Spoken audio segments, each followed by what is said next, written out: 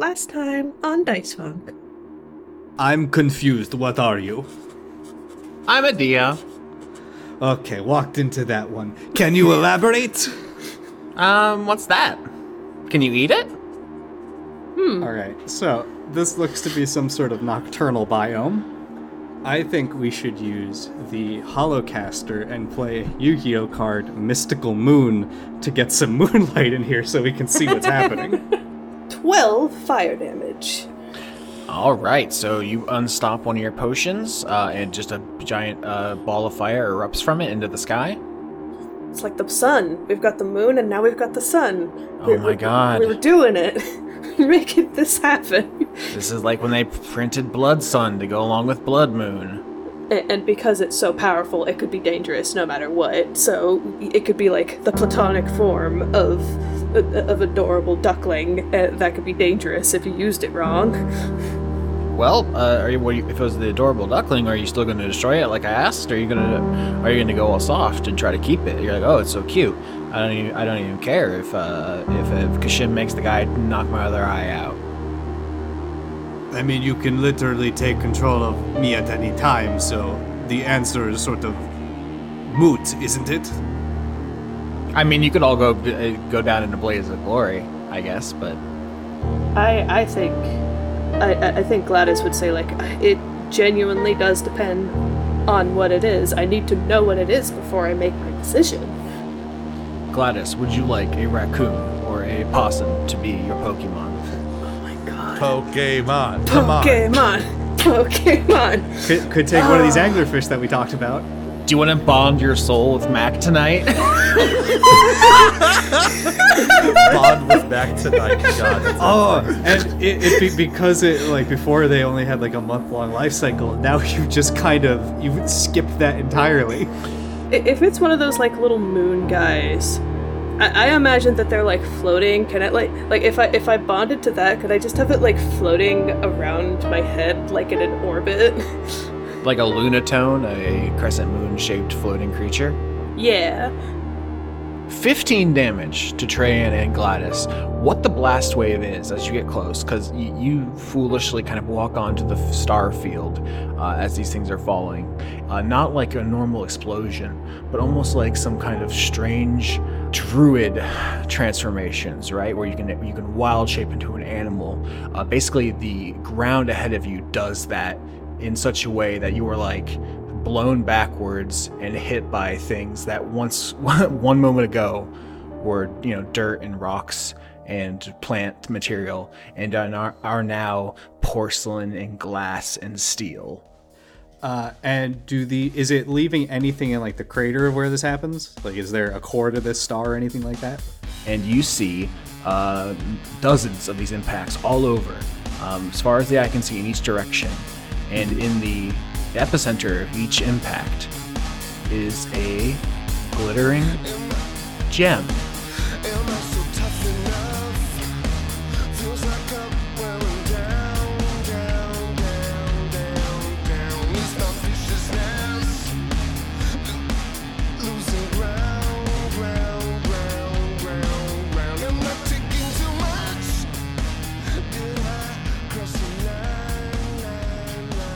The best Legend of Zelda game is Darksiders 1, and that's because Legend of Zelda is not actually that great of a series. It is okay.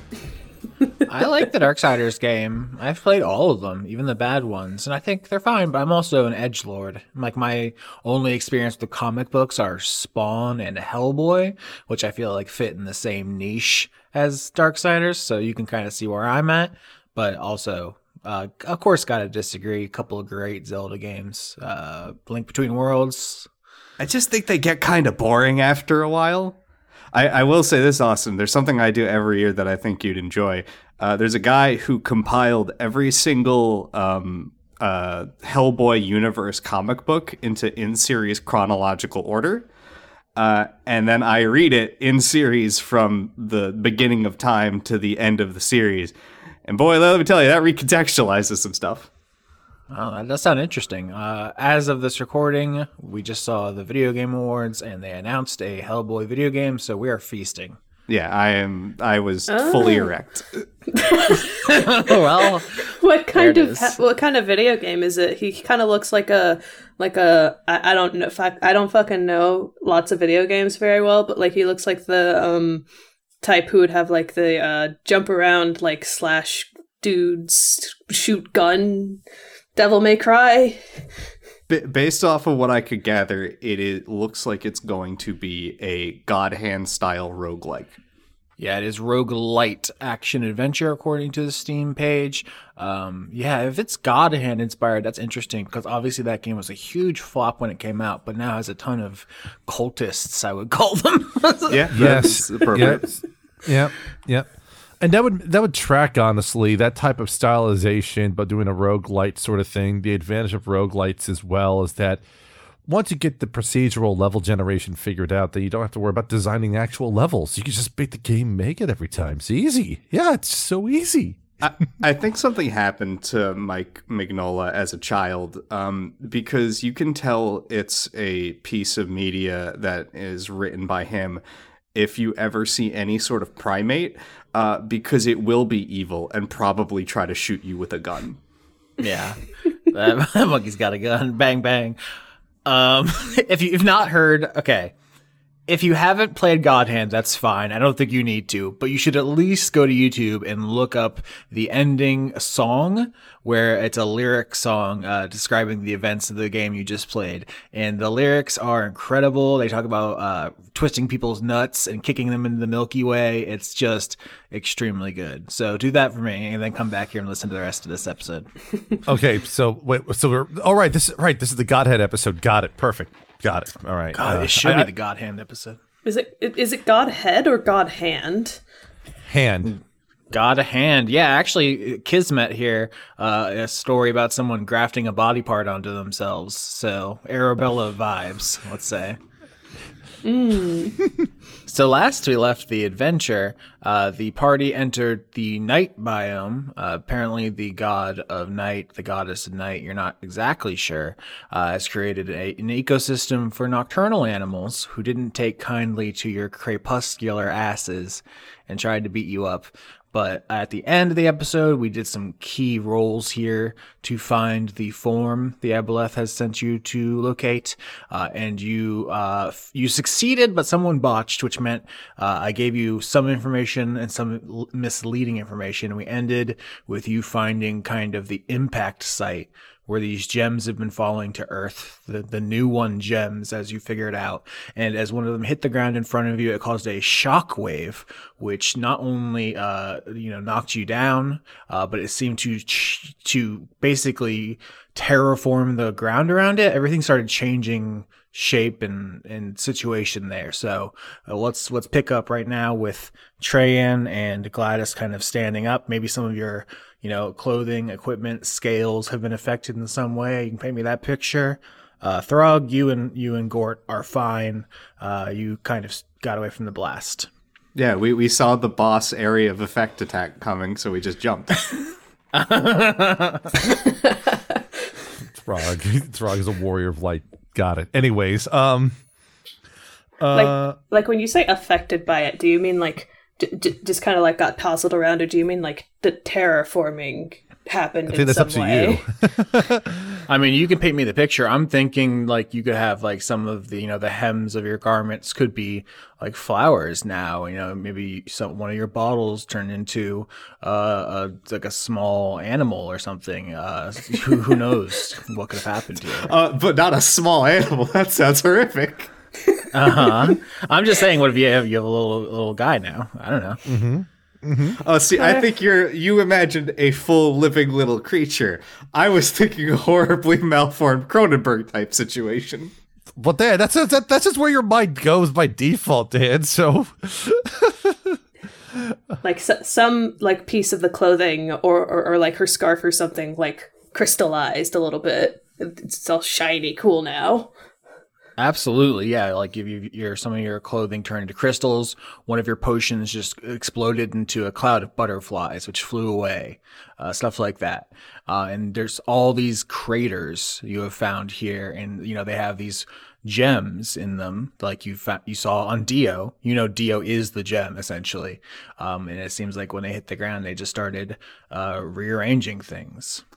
Can I make a suggestion? From the blast, Gladys's new friend Mac is now made of cheese. Don't do Mac like that. No, Don't do my friend Mac dirty like that. All right. okay. I'll Living cheese. I was gonna say the joke idea is that one of Traian's bronze awards turns gold, thus making it worthless in his eyes. No. I do like the idea that there is just a wheel of cheese there, and you're like, oh, was that my water skin? God damn it! I need that. Wheel of cheese just falls out of Traian's bag. I mean, I'm now imagining like one of those Skyrim things where you're just like hitting the button to spawn items in, and they just all explode out as the engine struggles. I would also like to think that Traian's duffel bag is somehow turned inside out, and all the items are on the ground. Like, so he would have to spend time getting the bag to be the right side around. Yeah, Sprinkles is here, and I think she just kind of walks around and starts picking up stuff and putting it in her bag of holding, kind of on her back behind her capelet. I think I said this at the end of the episode, but just to reiterate, Gort fetches the little gem from this crash site that he scampered down into, and Throg is going to sort of take it and mull it over for a little bit before deciding to put it into his bag. Oh man, I think after we've established these things that have happened, like Gladys just kind of dusts herself off and is like, "You seeing this shit, Mac?" We should get the fuck out of here. Yeah, I wouldn't want to stick around and have one of them hit closer to us or on top of us. Traian is scrambling to just get his stuff back in the bag while not fixing the inside outness of it. The certificate says that this is for a fighting competition. Now it says it's for a baking competition. All right. So you all are going to leave this impact site and start going in the direction it seems like the thing came from. It's obviously up in the sky, but, further away from here. I think Throg's going to be watching how Sprinkles is handling this whole situation. Yeah, how does Sprinkles seem to be reacting to everything that she's seeing here? That seems like an insight check. Okay, let's see how this is going to go. First roll of the recording. 20. Hell yeah. Sprinkles has definitely taken on a kind of different body language since the impacts. She's been looking around, picking things up. I think with a 20, you actually catch her sneaking some gems into her bag of holding. And more specifically here, there is a sense of her becoming protective of them. We know in the future, her whole thing is literally flying around, finding these gems and attacking people who take them for themselves. Mm-hmm. She kind of becomes like the defender of the artificial or like the synthetic, non-organic person. That's like her mission in the future. Mm-hmm. So this is like the beginning of that, of her feeling a kinship. She's never really known anybody but the Aboleth. She's feeling abused. She's getting closer to you. She's feeling conflicted. The 20 is very good, so I'm trying to give you everything. Like, this is the start of her siding with new ones over everyone else. So that's where she's at now, is like coming to that realization and beginning that journey. I think Throg would probably pick up on this, and he can identify it with it pretty well. And he'd probably sort of say to kind of at her, I guess, you identify with them. It looks like Sprinkles wants to respond to you, and then suddenly her, whole demeanor changes, and she raises one of her clawed fingers to her lips to like shush you. Mm-hmm. And you all hear a voice say, "Hey y'all, what's going on? You on your quest still? Did I miss anything? I took a big nap. You know, well, you got to recharge when you're my age and my size. You know, the calorie deficit, it's a whole thing. Yeah, I remember my buddy was telling me once that if you eat 10 people a day, you'll double in size every 10 years. I'm not a nutritionist, never checked it out, but it seems right. It's really dependent on the types of carbohydrates you're taking on. Certain ones have a different glycemic index, and that will change how your body ingests it over time. So it really is more of a matter of just monitoring your diet intake to get different outcomes. I used to date a gal named Glycemic. She was from well, you wouldn't know about it. It's a small island nation, you know. We used to have more of those before everything got exploded. That's not my fault. I didn't do that. Throg's amazed that Trajan said glycemic index. Trajan has fucking like cool fit boy knowledge. Yeah. Actually, I think Throg's like, what the hell is a glycemic index? What's a carbohydrate? You got to make sure that your proteins have all the aminos in there, or else you're not really synthesizing and healing. You're just putting calories in you with no goal. So, just saying, yeah. You ever seen the John Boyce video, The Dumbest Boy of All Time? It's about bodybuilders arguing over how many days are in a week. Oh my god. Is that the 3.5 days or something? Yeah. Trade works out 3.5 days a week. He finds how to get a half day workout in there. See, if you live in the woods like Throg, you can never stop working out because you'll die effectively. So the Aboleth says, so what were you talking about there, Throw Rug? I was thinking back on my past. I do that a lot. It's a great time. Things were better back then. You know, do you have an old gal back in the day? Do you have any great stories? You know, I think when the Aboleth says, "Did you have a gal back in the day?" His face just kind of goes dark for a moment, and then Throg says, "We are proceeding to where the form likely is. We should be there shortly." Well, golly gee, that sounds awful swell. Have a good trip, destroy the form, and you can all go and be your own little guys. And then our business is concluded. I still, I highly recommend if you want to try to find this trader god and make a place so you can bring back, Gladys's eye. And if anything happens to me, you can make me all better. I feel like it's a win-win-win-win-win-win. All around we're winning. We're gonna be winning so much. You don't even have to worry about it anymore because you're winning. It sounds good. Are you winning, old man? When the Aboleth reminds you to destroy the form, obviously Sprinkles looks at her feet pointedly. I guess it's dark. Only Gladys with your dark vision would be able to see that particularly well.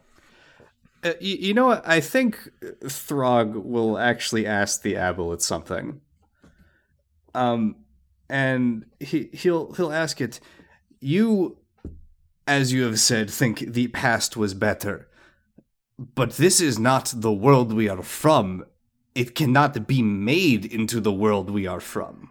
What are you trying to return to? It will always be fundamentally different. Well, it's a new world, Jack, but we can bring ourselves to it, and we can bring traditions and all the things that made our whole thing cool and good. You got to have the conviction of your beliefs, and you have to believe in your convictions. So we're coming up here, and we're gonna. What do you believe? What do you want? You've never articulated anything other than kill the form, go to the past. But what do you want to do? Oh, are we going to get an Aboleth musical number now? It's just yeah, the I want Disney. The number. I want. Yeah. He wants to be the first fish with legs. I can show you the world, Jack. Listen, it doesn't take a brain genius to figure out this is the place to be. It's a whole new world, and whoever gets here gets it. It's the chance of a lifetime. You'd have to be out of your gourd not to be in Arabella right now. It's just what else is there? It doesn't even need an explanation.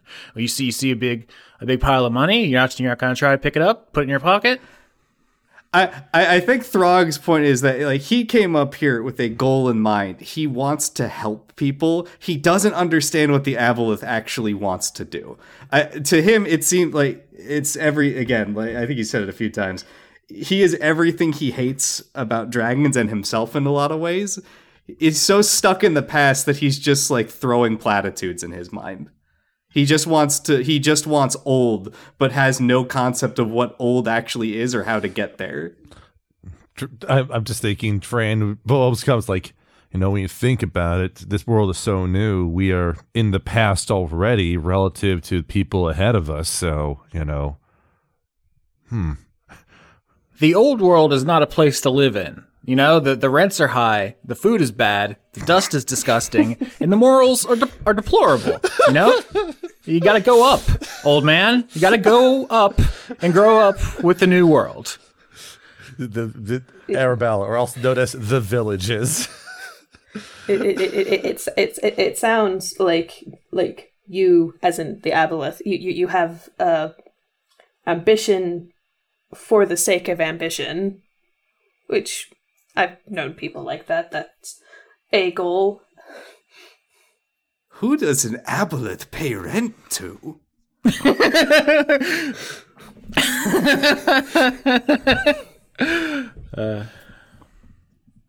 I think we have gotten our answer. Yeah, I don't think there's any more use prodding about it. I mean, I want to be very clear. I think this is not only an answer, I think it's the answer most people would have. This is something that comes up a lot this season, where everyone is like trying to be in a very like modern, rational mindset instead of a kind of, I think the more realistic thing, which is everyone would be killing each other for every square, mile of land. No, for sure. I mean, like that, it also kind of speaks to like, how some of the characters up here don't have those same sort of desires or wants, but they're up here, as you sort of alluded to, like, we're up here because the dragons basically want the same thing that the Aboleth wants. It's just the fact that I think members of Dragon Quest are not really on board with what the dragons want. Yeah, is that causing you to reflect on your mission at all? That you're like, oh, our leaders want what this guy wants, and this is a very upsetting mindset. I do think Throg, rather probably hypocritically, probably doesn't view dragons and Aboleths as entirely the same, because he knows that dragons, like they don't have like a fallback of infinite memories locking them into a certain mindset. And he's grown up on gold dragon propaganda, essentially. Yeah, which is, I think, good. I think if all of you were like, actually, we all have the exact same modern ideas about colonialism, and we reject, the Aboleth's ideology out of hand, and we have no cognitive dissonance, I think that would be less satisfying than your characters actually having some thoughts and ideas banging around in their heads. Yeah, like I think like for Gladys, I think she doesn't have. Like maybe like she might have some, like, I don't think she has questioned like the idea of like fully of like dragons like coming up here and finding a piece of their own in this new world, because like I think in her head it's like, well, it's like helping other people, because there's like dragonborn and kobolds and stuff that would also be coming up here. So it's like I think if I had more time to talk about it with good words, like I think Gladys would have some kind of like take on it that's like maybe more nuanced than my square mouth can do it justice. Yeah, and from Tran's perspective, he was probably raised on various bits of propaganda and probably even had strong stretches of like being put out there to be the best for the sake of dragons in general, but has been dealing with the aftermath of like, well, when they're expecting, this degree of perfection and they don't get it, they just sort of rip everything away. Sad moment there, but yeah, absolutely. I think that Tran is drawing some connections between the aboleth's vague to him wanting for things, and relating that to what the elders, the other dragons, seem to have wanted by sending Dragon Quest on up. So, yeah, themes. I think there's like mental connections in my head between Aboleth and Gladys's ex-business partner and dragon elders, and there's something connecting them all. I think that's like a following of authority and like old ways that like even if Gladys wants to like not use money anymore and just make things for the sake of making them, it's kind of hard to break free of it even in the new world because people from the old world are coming up here. Throg is basically Worf. He has an idealized view of what a dragonborn or dragon ought to be and holds himself to that standard, even if deep down he recognizes the fact that most dragons don't, but he believes they should. And if he doesn't hold himself to that standard, what's the point of even trying? Well, all right. And the entire time this conversation happened, the Aboleth was talking about roller rinks in the 1950s. Oh yeah, Aboleth was like just imagining this like philosophical discussion, and the Aboleth is like gently talking over it in our brains, and it's the worst audio sensory hell in the world. Talk about the time he tied an onion to the belt because it was the style at the time, you know. Yeah. What's Gort's view on colonialism? Well, woof woof, arf arf, growl. I got B-speak. I could ask him. Yeah. So what are y'all doing? I think Gladys like wants to try just taking a like we're getting closer, right? We're like walking. We're like how close are we by now? She wants to like take a look up at the sky. How about a nature check? Let's try nature. Okay. Let's see, nature. That's a 10. So, looking at the stars above, you can see that there are constellations and so forth that you can remember and judge your movement by. You're like, okay, we're moving southeast. Let's just stay on this course. So, with an average, you don't know if it's like any moment now. In fact, here's the thing I want to say for a 10, which is like, okay, we're going in the right direction. That's all I know right now. At which point, some things come whistling through the darkness. 19 to your AC, Gladys. Oh. 27 to your AC, Trayan. 26 to your AC, yeah. Throg. Okay, that hits. I hit. Oh, yeah, I hit. 27, I think, is slightly above 20. Yep. So 8, 10, and 8 damage respectively as each of you are hit by a blast of force that just comes out of the darkness from some direction. You can't even figure out what it was, where it was coming from exactly. It feels like all you have just been punched by like a boxer. Yeah, just put like solar, like with that maximum damage on there is like trying to get hit in the solar plexus and like is staggered back and collapses, sucker punched out of nowhere. Yeah, Sprinkles behind you just like starts digging into the dirt to try to hide like a little mole. Yeah, I think Throg drops to the one knee and places his shield out in front of him. And he's got Gort hiding behind him. Yeah, Gladys is just like on like she probably just like falls over and has to like push herself back up. That was very unexpected. Yeah, with a 10, you're going in the right direction, but now you're under attack. Bad news, we got hit by something, but good news, I guess we're getting closer. All right. What hit us? What was that?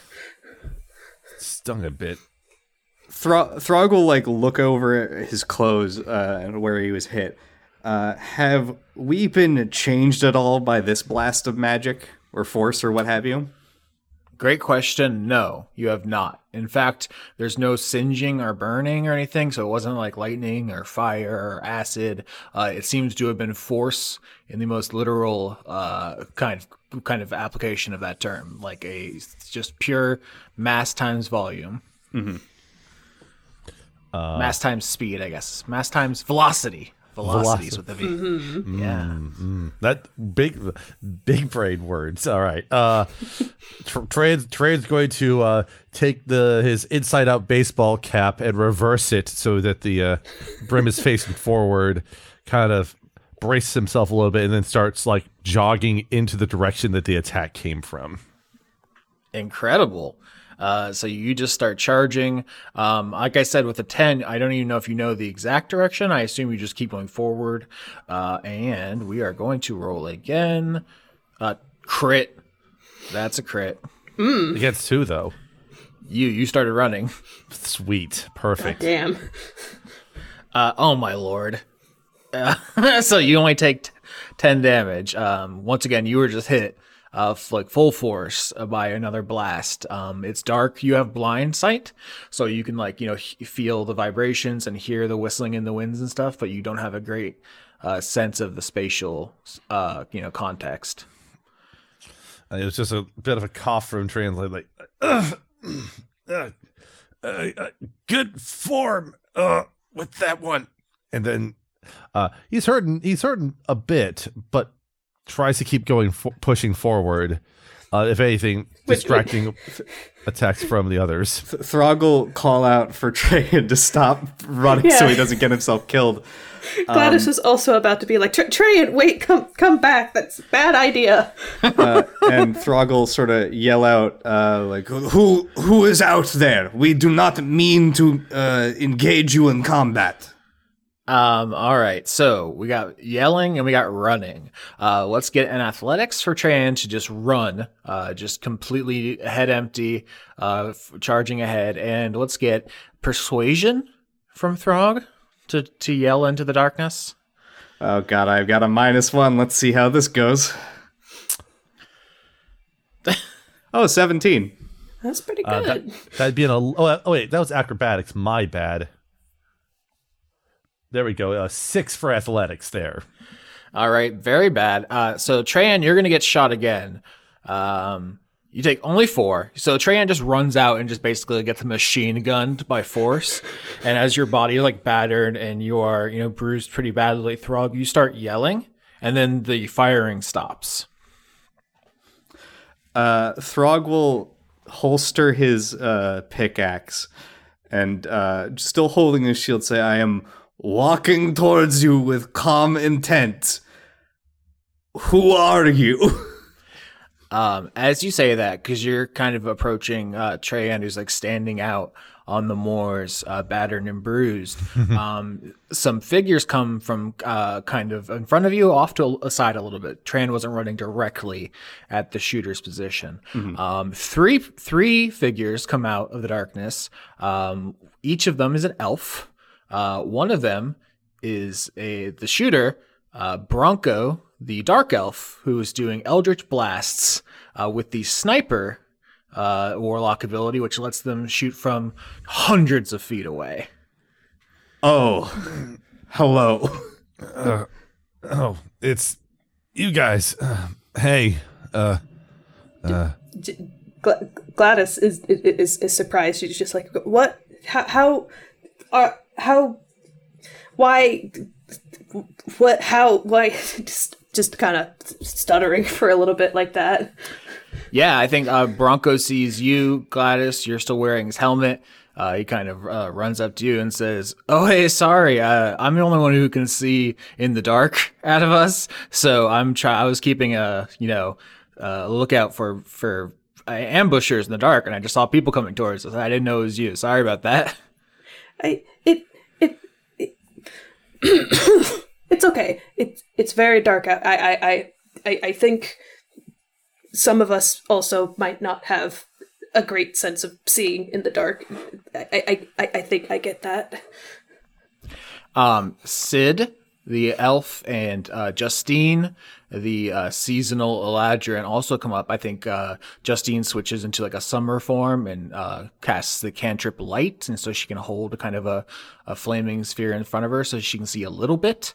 But neither of them have the spell sniper feat, which doubles your spell's range. So yeah, they were just kind of hunkered down there. But now you see all of them, and they walk up to you and they make their apologies. You would not have any healing materials with you, would you? That hurt quite a bit. Justine, who's ostensibly the leader of this group, she is, hefting this iridescent axe with her. She says, well, we actually just got done fighting Rex at the reliquary. He kicked our asses again pretty bad.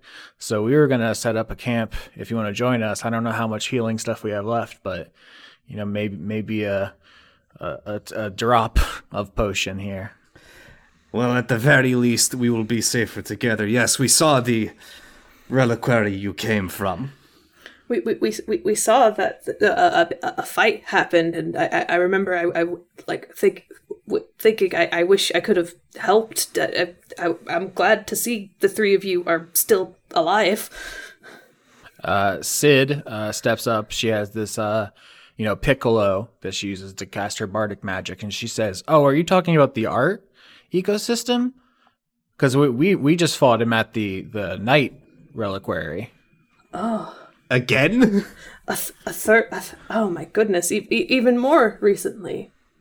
Good. I'm even more glad you're alive.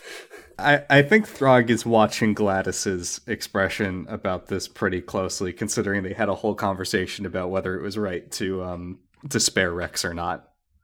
And he's concerned on how she's taking this news.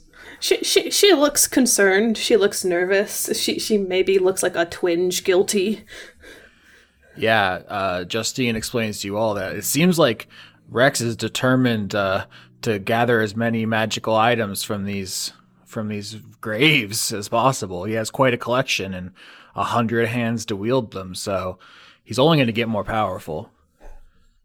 Yeah, Throg just sort of pinches the bridge of his brow and goes, this will have to be dealt with, and I don't think anyone can take it alone anymore.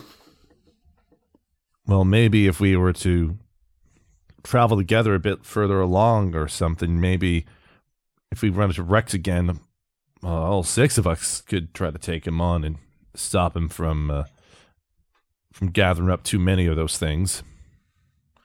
Sid says, in some of our cultures, the underdog is the favorite protagonist, but in traditional giant storytelling, they actually follow a system called the Ordning, and they believe that the ideal protagonist is actually like the coolest and strongest and most powerful.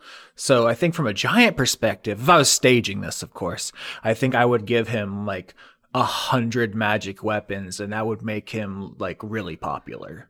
For that crowd, maybe not for yours, but well, let's not have that play happen, I think.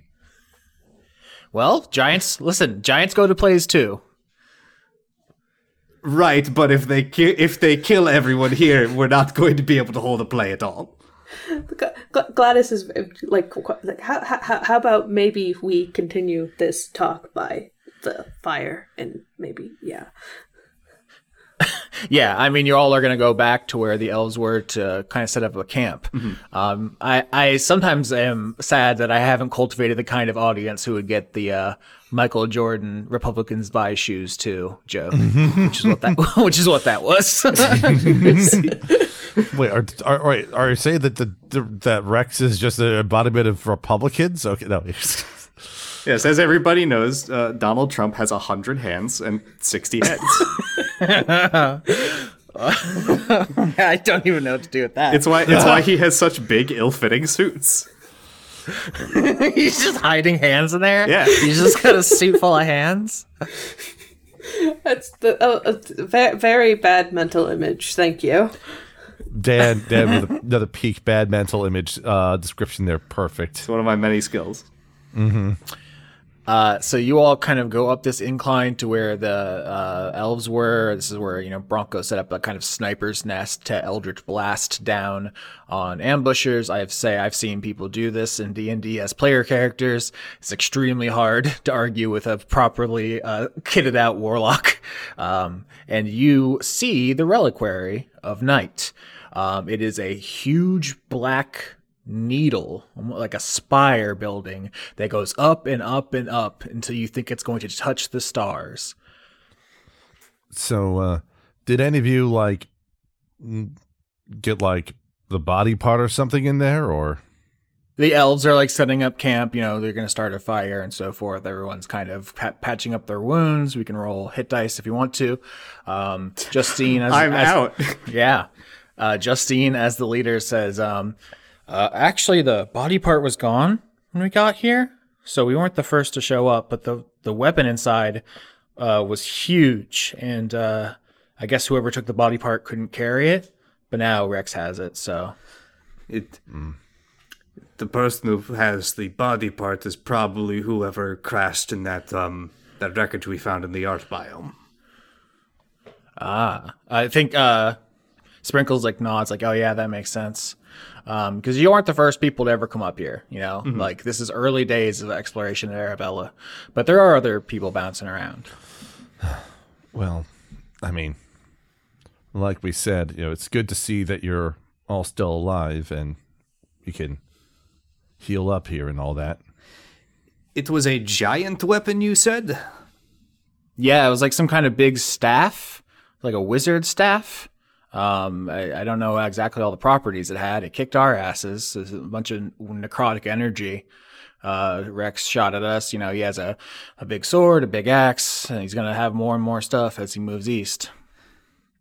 Can we still see the falling stars from here? I'm so glad you asked, Dan. I'm incredibly happy that you asked. Can I get a perception? From my feet thing, I've got a default of passive 20. I think we went with using that last time. Do you want me to roll again? No, that's what I wanted. That's what I needed. That's what I'm craving, is you using your perception to look at the stars. And you see that this black spire of night, essentially this grave to the god of the darkness, which pierces the heavens, has at the tip of it some kind of inky blackness, and it's hard to look at. Mm-hmm. It's a magical phenomenon. I don't know that apocalyptic survivalist like you living in the woods know what a black hole is. Mm-hmm. But with a 20, you see just this darkness beyond darkness, this Vanta black nothing, mm-hmm. which seems to be sucking light in towards it, and it's hard, like I said, to look at. It feels like it makes you nauseous, or when you look, there's some kind of optical illusion, you're seeing something, but you're not sure you're seeing something. Mm-hmm.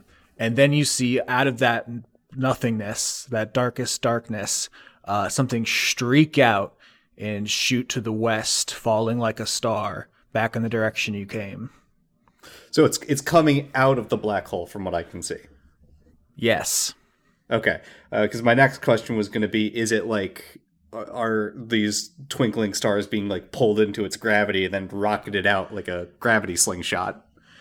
That's a great question. With the 20, I'll say no. It seems like the stars and the black hole were created intentionally by the god of night. Okay. Those are things that are supposed to be there and supposed to be part of the tableau for the nocturnal inhabitants. You get both the beautiful midnight sky, and you get the darkest darkness, the mm-hmm. black hole, the epitome of the aesthetic. But the thing about black holes is they suck things in, and they are supernaturally almost powerful.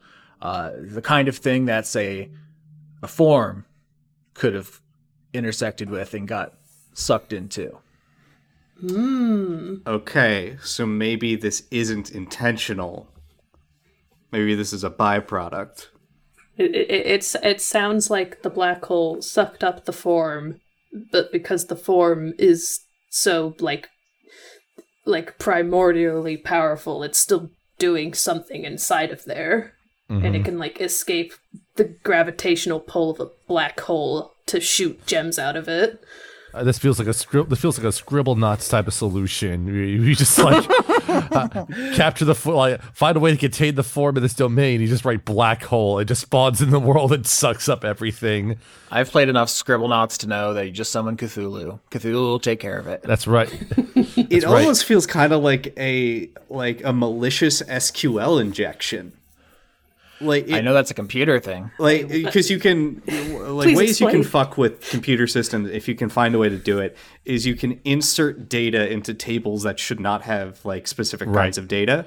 And, like quotes and stuff like that, yeah. And it sounds like it was inserted, it somehow got into this black hole. It's not meant to handle this type of thing. And as a result, the side effect is that it's hucking out these gems every so often. Earlier in the episode, you asked, was this deliberate? Why here? Why now? Mm-hmm. Was there some kind of plot or plan or conspiracy? I think with the 20, I'm just going to tell you, it seems like it was just an accident that this thing from outside the universe got caught, and one of the only things that could have caught it. And it would be destroyed if it was anything else, right? Like the gravitational interior of a black hole would obliterate any regular matter, but this is non-material. This is something perfect and simply beyond the bounds of normal physics. Mm-hmm. So it's just in there in a way it wouldn't normally be in there. Yeah, I think Throggle just kind of scratch his head and go, what do we even do here? I'm trying to think, I wonder, I think you said, it's hard for, survivalist adventurers to know what the fuck a black hole is, scientifically. Was there like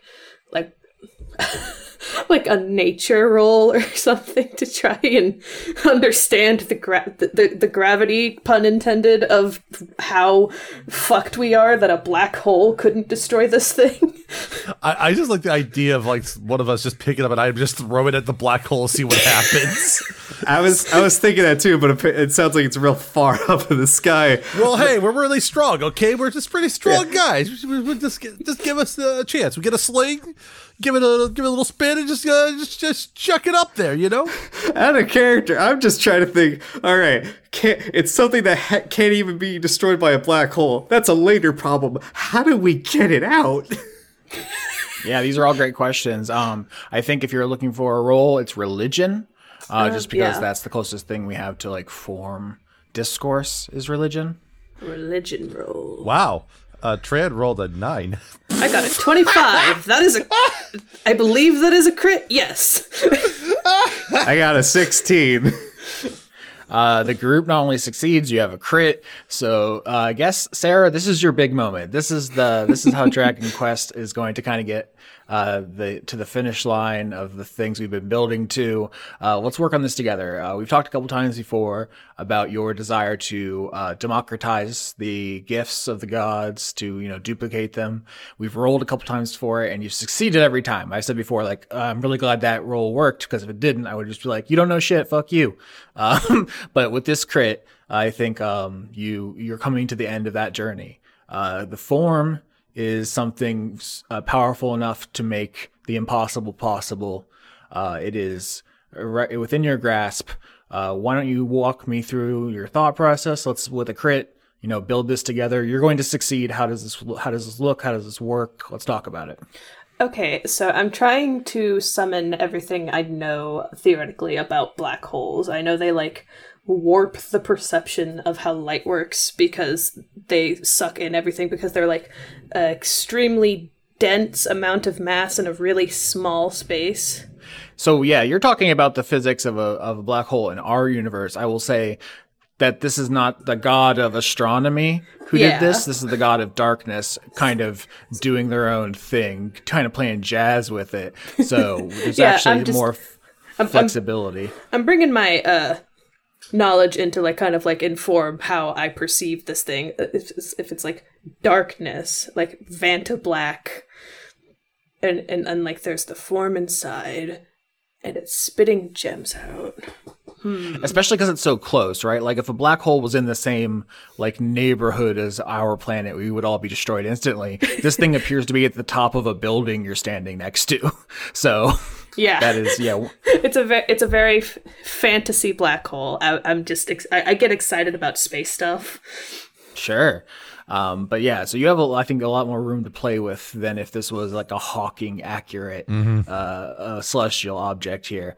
But you can do what you want. I think part of the question is, are you actually going to go through with the plan to destroy it? The Aboleth is very clear. That's what he wants you to do, so no one can have it, so no one can be more powerful than him. But you see, Sprinkles is growing an attachment to these gems. She seems like she doesn't want that to happen. We know in the future she kind of becomes the protector of the new ones. And also, you think the forms are the only thing powerful enough for you to succeed at your tool quest. Your the gifts duplication we've discussed. So, because as far as Gladys understands it, the only thing this form is doing at the moment is making new sapient life, and in her mind, she's like, well, at this point, after everything I've learned, no, I don't think she would want to destroy it, because it doesn't seem like it's doing anything aside from making people, and the people are walking around, like, finding, like, statues or whatever to live inside. Also, do you have any idea what this is the form of? I don't know if anyone wants to say it and get the credit for being the person to guess it, but you crit, so I am open to just saying it out loud if you would like. Yeah, I've been trying to guess what it is all like for a while now. I've had like multiple ideas I shared in like the disc in like our private like recording Discord. Like I've had ideas like creation, transmutation, alchemy. Mm-hmm. I mean, transmutation is right. That's not the word I would have said, but that is correct. Like, as far as that is, you get a passing grade. It's the semiotic answer that I'm looking for. The word I would have said was change, because I was thinking of the word change, but I don't think I brought it up earlier, so it didn't come up in my mind while I was talking now. But that makes sense because everything is changed. Like it's the new world. Everything's changing. Gods died to create a new thing. They went through like a very like extreme change from person to place. Yeah, there's all these echoes throughout the whole season. I don't know if you want me just to say the subtext out loud, but everything from Dio's whole thing, changing their bodies, changing their body constantly, to literally the players changing character over and over and over. That's obviously not intentional. That's just one of those things where it lines up to, yes, everything you've said about, culture, land. Yeah, you also have like the Pokemons changing when certain things happen. Yeah, so. Absolutely, that was another one. Yeah, I didn't get this one. I was thinking more, this is more abstract than any of the ideas I was having for it. So you got me there, Austin. Oh, this one goes in the Sarah column. Yeah. Sarah wins. Perfect victory. Finish him. Sarah, what's your fatality? Yeah, Sarah, how are you going to kill me? Better do one shot. Better make it hurt. Charging full price for the first time for a potion without being forced. Just make you poor. I can't believe you left me destitute on the streets. The slow death. Fucked up. Gladys evil arc now. We break out the fan art of the get down with the sickness potion being cracked open. Cut straight to a montage of Gladys just massacring everyone else. Good actual end. Answer for fatality is potion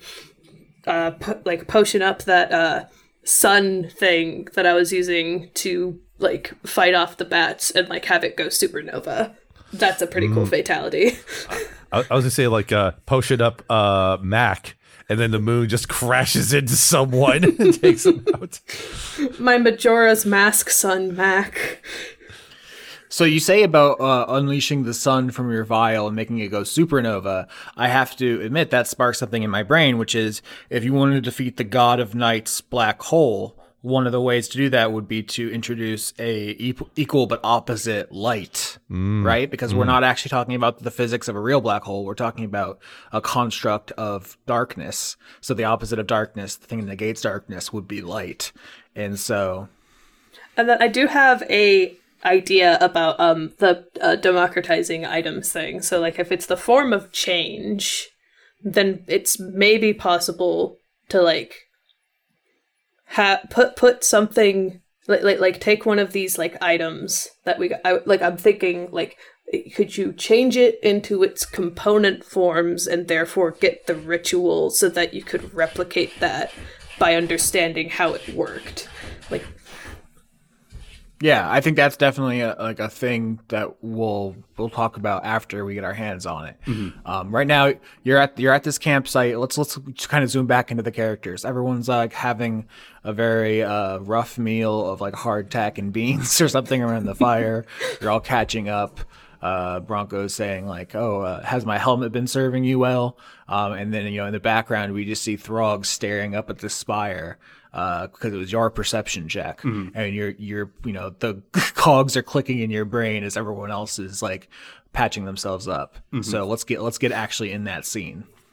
Yes, I think I will tell Bronco like that the helmet has been extremely helpful. I don't think I've ever been so able to focus on the things I need to without freaking out than I've been with this thing.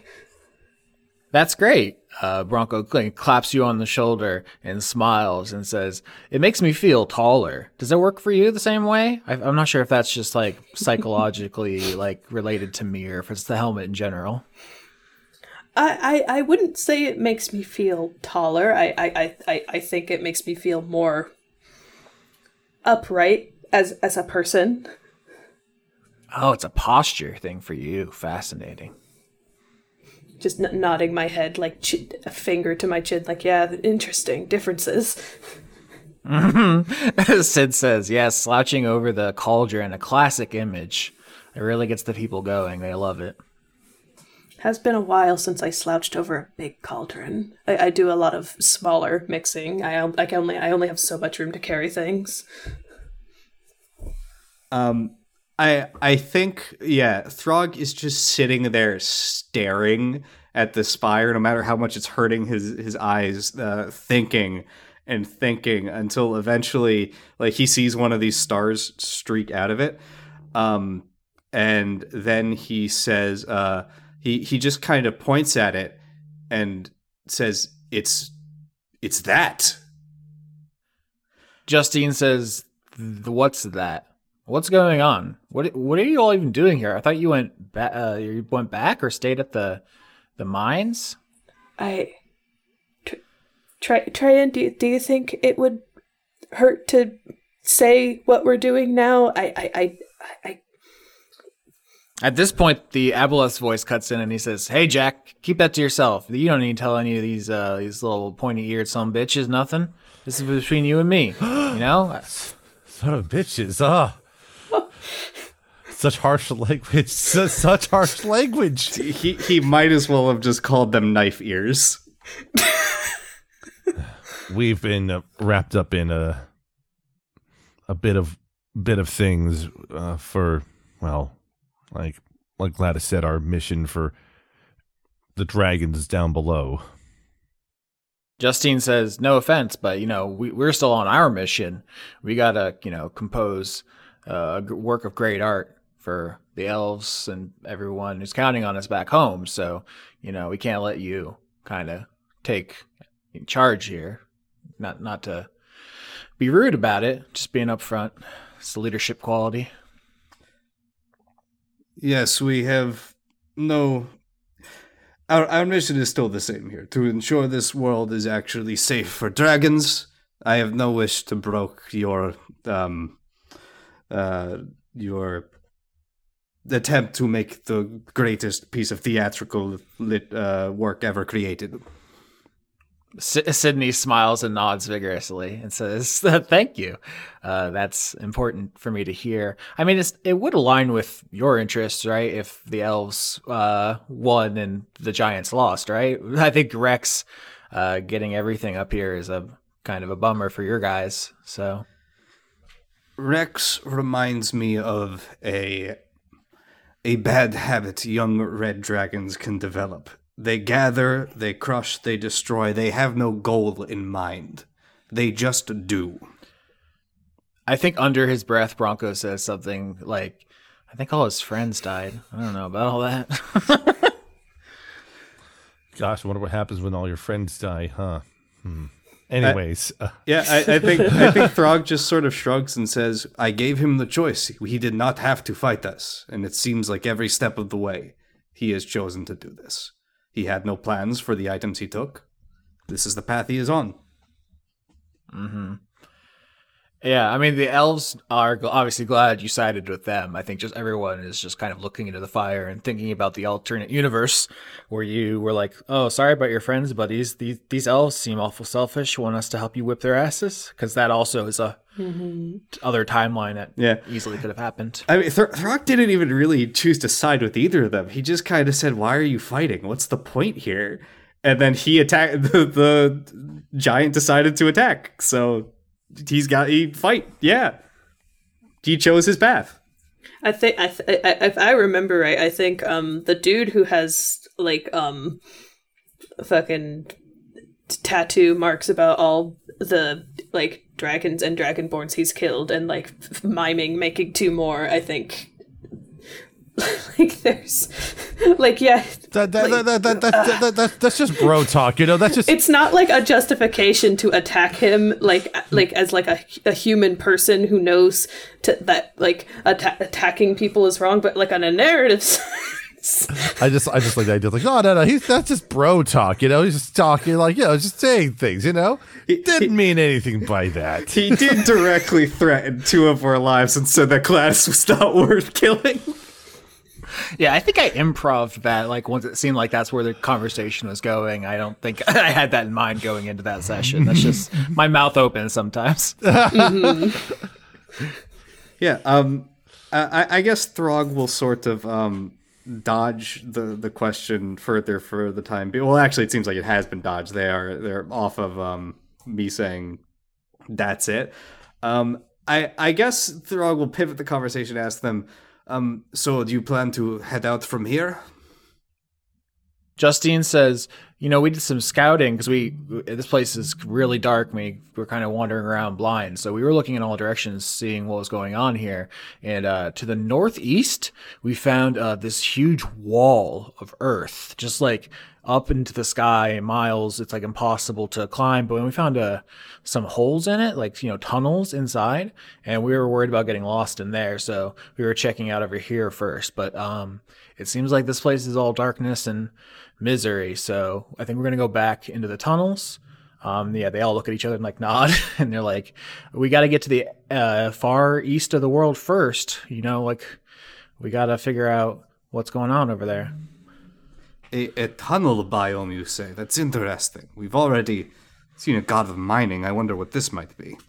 Yeah, I'm sure it'll be fine. It's probably just like a little gnome god or some maybe a kobold god or something, There's a lot of people who live underground. That is actually a question I may ask you. It has come to my attention that there may be a biome of dragons here. Have you heard any inkling of this? No, not yet. Sorry. I mean, I'm sure there's one for dragons and for kobold and for elves, and we're keeping an eye out, but, I can show you my notes of ones we've seen so far. Mining, art, darkness, tunnels. Well, I do wish you luck in your travels into these tunnels and hope you find something that you can use for your play. Although I'm not sure how you will make... I guess you could just make a cave set. Sid speaks up and says, I can cast fly. I was thinking about going over the wall. The thing is, we don't want to ditch all our stuff. It'll make us really heavy. and when we're carrying all these bags and all these armor and all these weapons. And so we'd have to leave that stuff behind if we wanted to fly up over this wall. And that's we got into a big fight about whether to go through the tunnels. Brian Bronco says, tunnels, tunnels, tunnels. And Justine's like, you would say that. You live in an underground... Never mind. We don't all love tunnels, you little weirdo. Tunnels are pretty good. Tunnels are nice. They're comfortable. Tunnels are kind of dope, honestly, you know, if you think about it. Throg, the only one who can't move around in the dark here. Not a fan of tunnels. Bronco tries to fist bump you, Gladys. Tunnels. Tunnels. Bronco's so cool. Gladys, do you fist bump? I do fist bump. I go tunnels. Tunnels. Tunnels. Tunnels.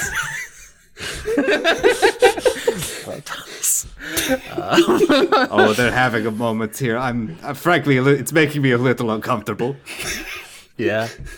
But yeah, that's the thing about the flying spell. You know, it lasts for I think an hour. Trayan, you and I were flying around. We got, you know, some air time in, but you're a monk. You don't really carry things around with you. So No, I don't carry much other than, well, you know, the medals and stuff, but yeah.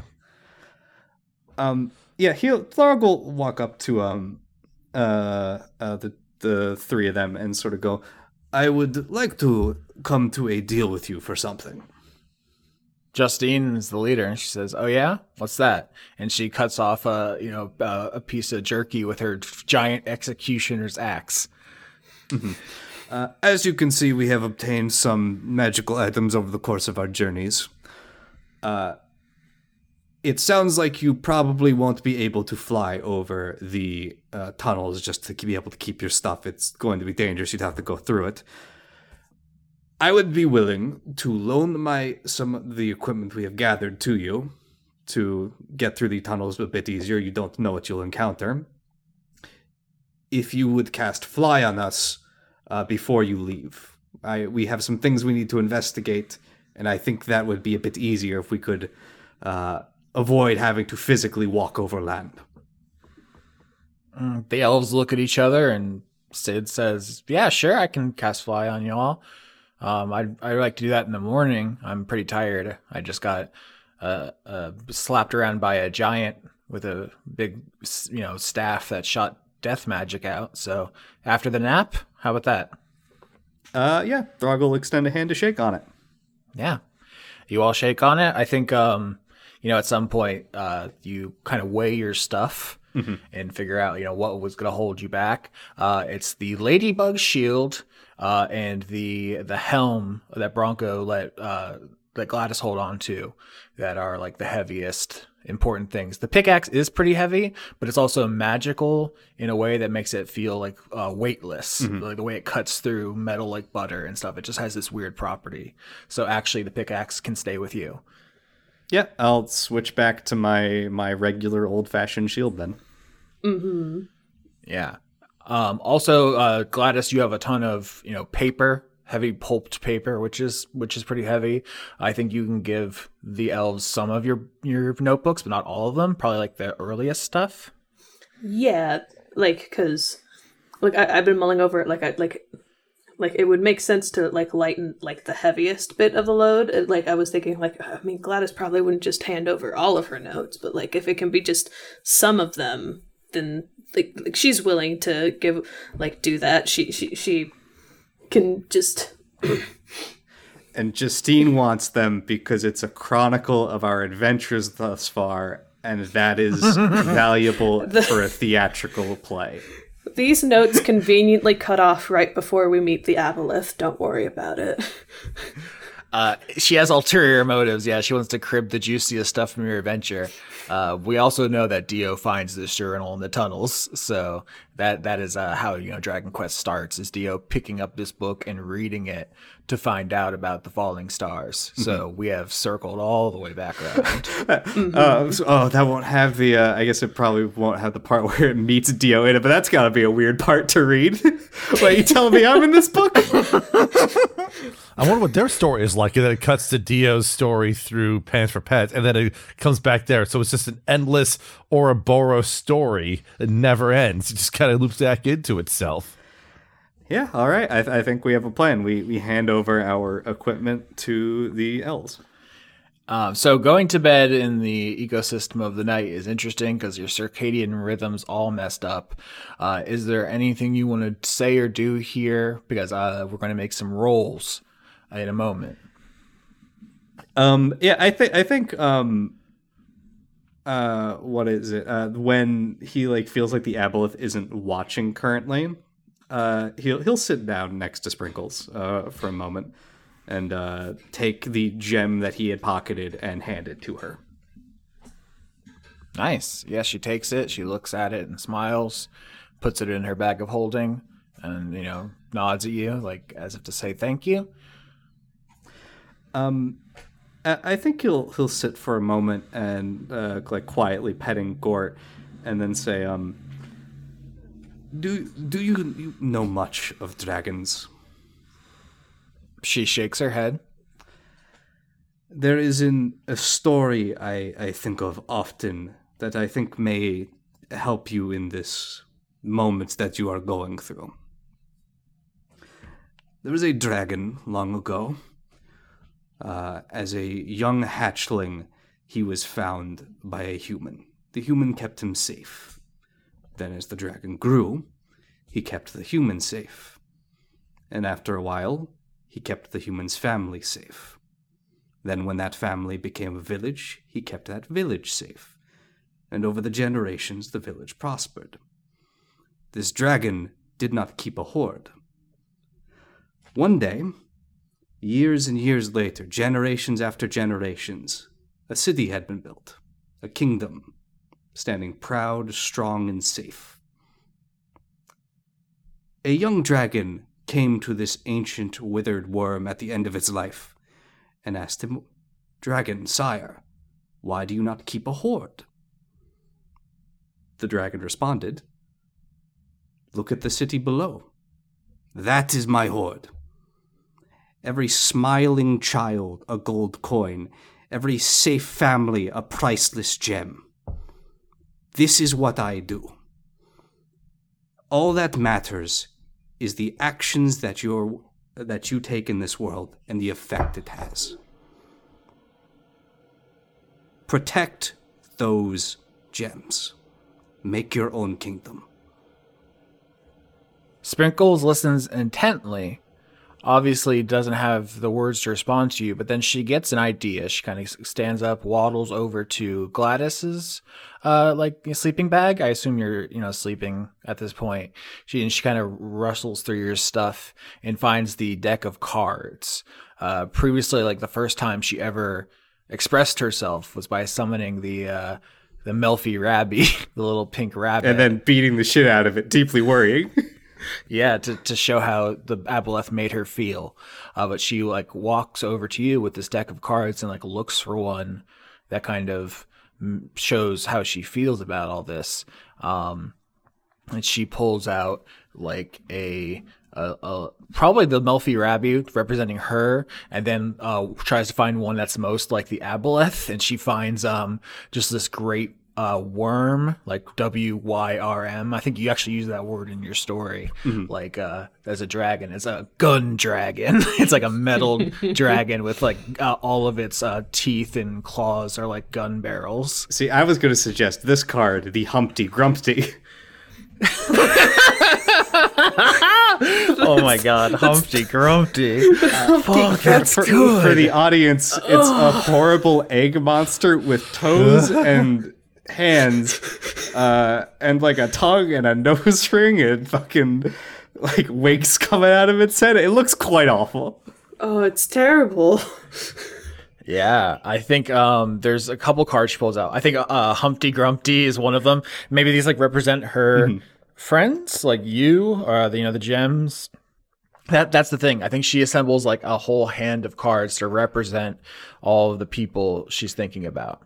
Well, this one just kind of looks like the aboleth a little bit. It's the tongue twister. Oh my god. Yeah, now we're just talking about Yu-Gi-Oh art. But basically, she tries to show you that, like, she, the Melfier Abbey, wants to protect, the gems, the Humpty Grumpties. But there's the Aboleth, this gun dragon, who is, like, breathing down her neck and controlling her, and she doesn't know what to do.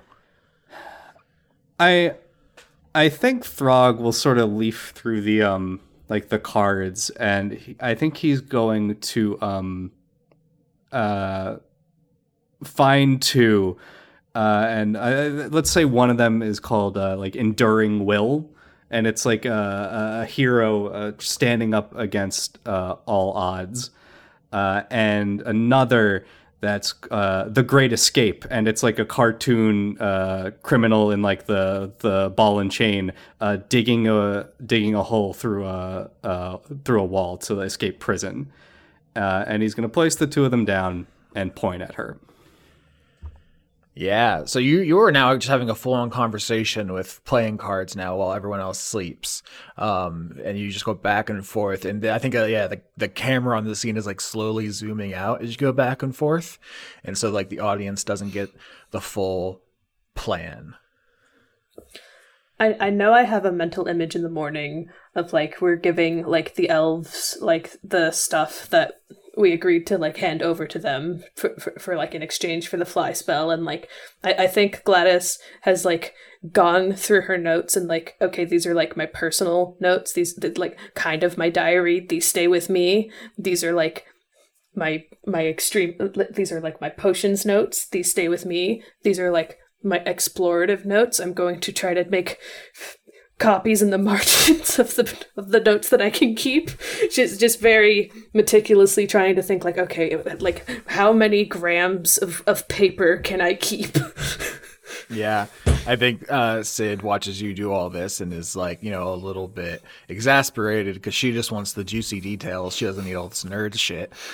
But looking at you a while, I think, she takes the stuff and just says, I like what you've done with your eye. It makes you stand out a lot. I feel like it gives you character. You're like, one of those people who only have like 3 lines in the second act, but like that's all anyone talks about afterwards. Thank you. She's a little flustered. She's pretty sure that's like a compliment for real, and it's just like I appreciate that sentiment. Yeah, thank you. I don't know about these two chuckleheads though. They have real security guard number 4 energy, if you catch me. While this is happening, Fran is doing the walking in handstand situation again from the prior day. Justine comes over to you, Treyan, and she's actually flips into a winter form to show some mild disapproval of your shenanigans as you're doing this. And she says, "You're the leader of your group, right?"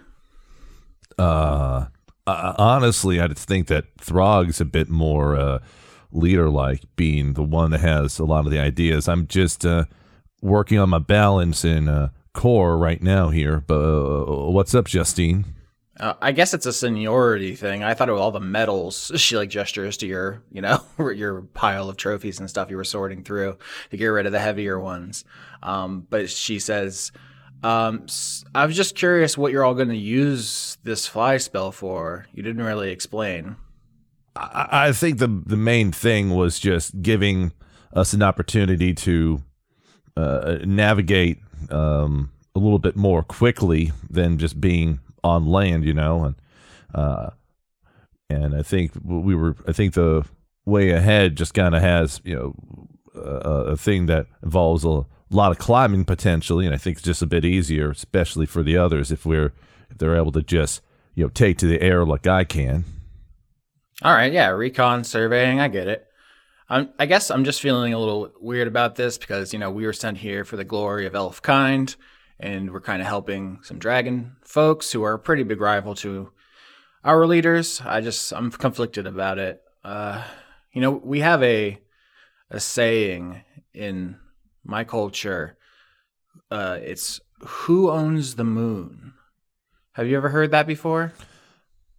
Who owns the moon? I don't know if I've ever heard of that one before. Elves used to worship a goddess named Sayanine Moonbow, goddess of the moon.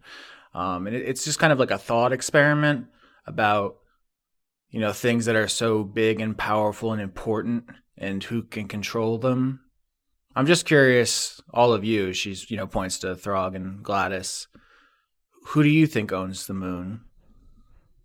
I'm trying to think. I'm pretty sure that some folks back home would surmise that like a lunar dragon type of thing would be the entity that owns the moon by hoarding it all to themselves or something, but I can't say I could think of much about owning something like that. I think Throg sort of strokes his chin whiskers once again. And he nods and says, an interesting conundrum. I would say that if I am trying to acquiesce to your preconceived setting here, that, you know what? No, I got no idea. I don't know. This is too complicated for me. I'm old. It's too much philosophy. It's not concrete. You can't own it. You can't even get to it. I'm sorry. I the idea that Throg goes into one of his little wisdom moments and then is just like, I don't fucking know. He has a wisdom meltdown. He's only got a +1, and this started to get into the metaphysics. This isn't even ownership of land; it's ownership of something you can't get to. I've never thought about who would own the moon, because I guess I always just thought of the moon as just like one of those immovable celestial objects that just kind of exists outside of ownership. Mac lands on your head and is perched there as if to say, Moon Squad. Moon Actually, Squad. I think Throg looks at the pickaxe after his little breakdown and takes a moment to think, and then looks at Gladys, and then looks at the Hollow Runner, and thinks back to everything that they've been trying to do over the last... I guess I don't really know how long we've been here. It doesn't seem like a super long time. Last decade or two. Yeah, standard order of time. Last 300 years we've been trapped in this new world. And says, those with power will always stake a claim to whatever resource, land, or concept they can, but that is not how things ought to be. And that is what I would say.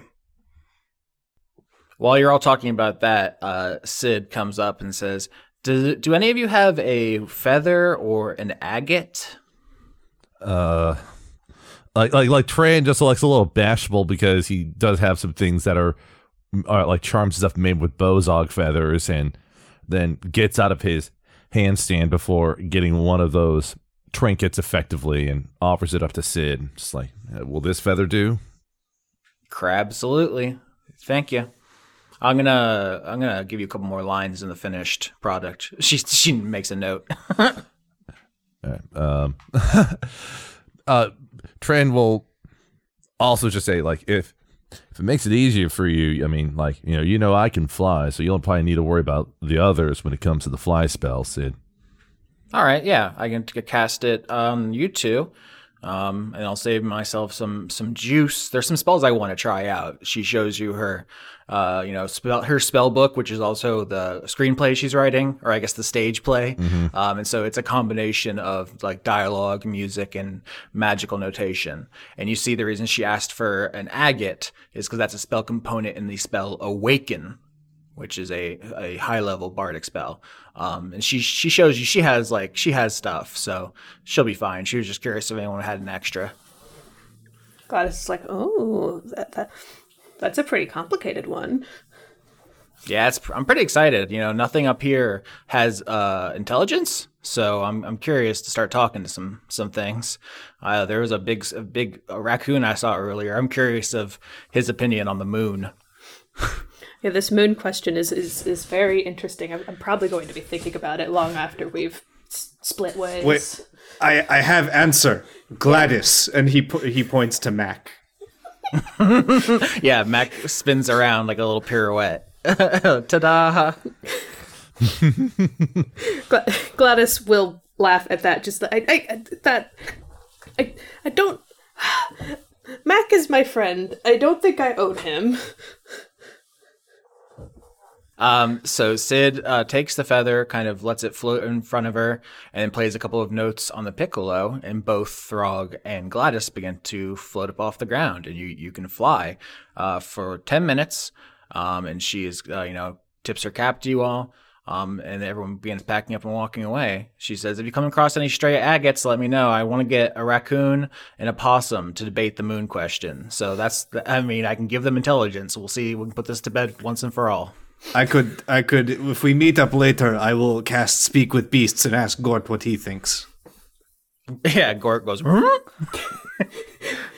I'll keep my eye out for that.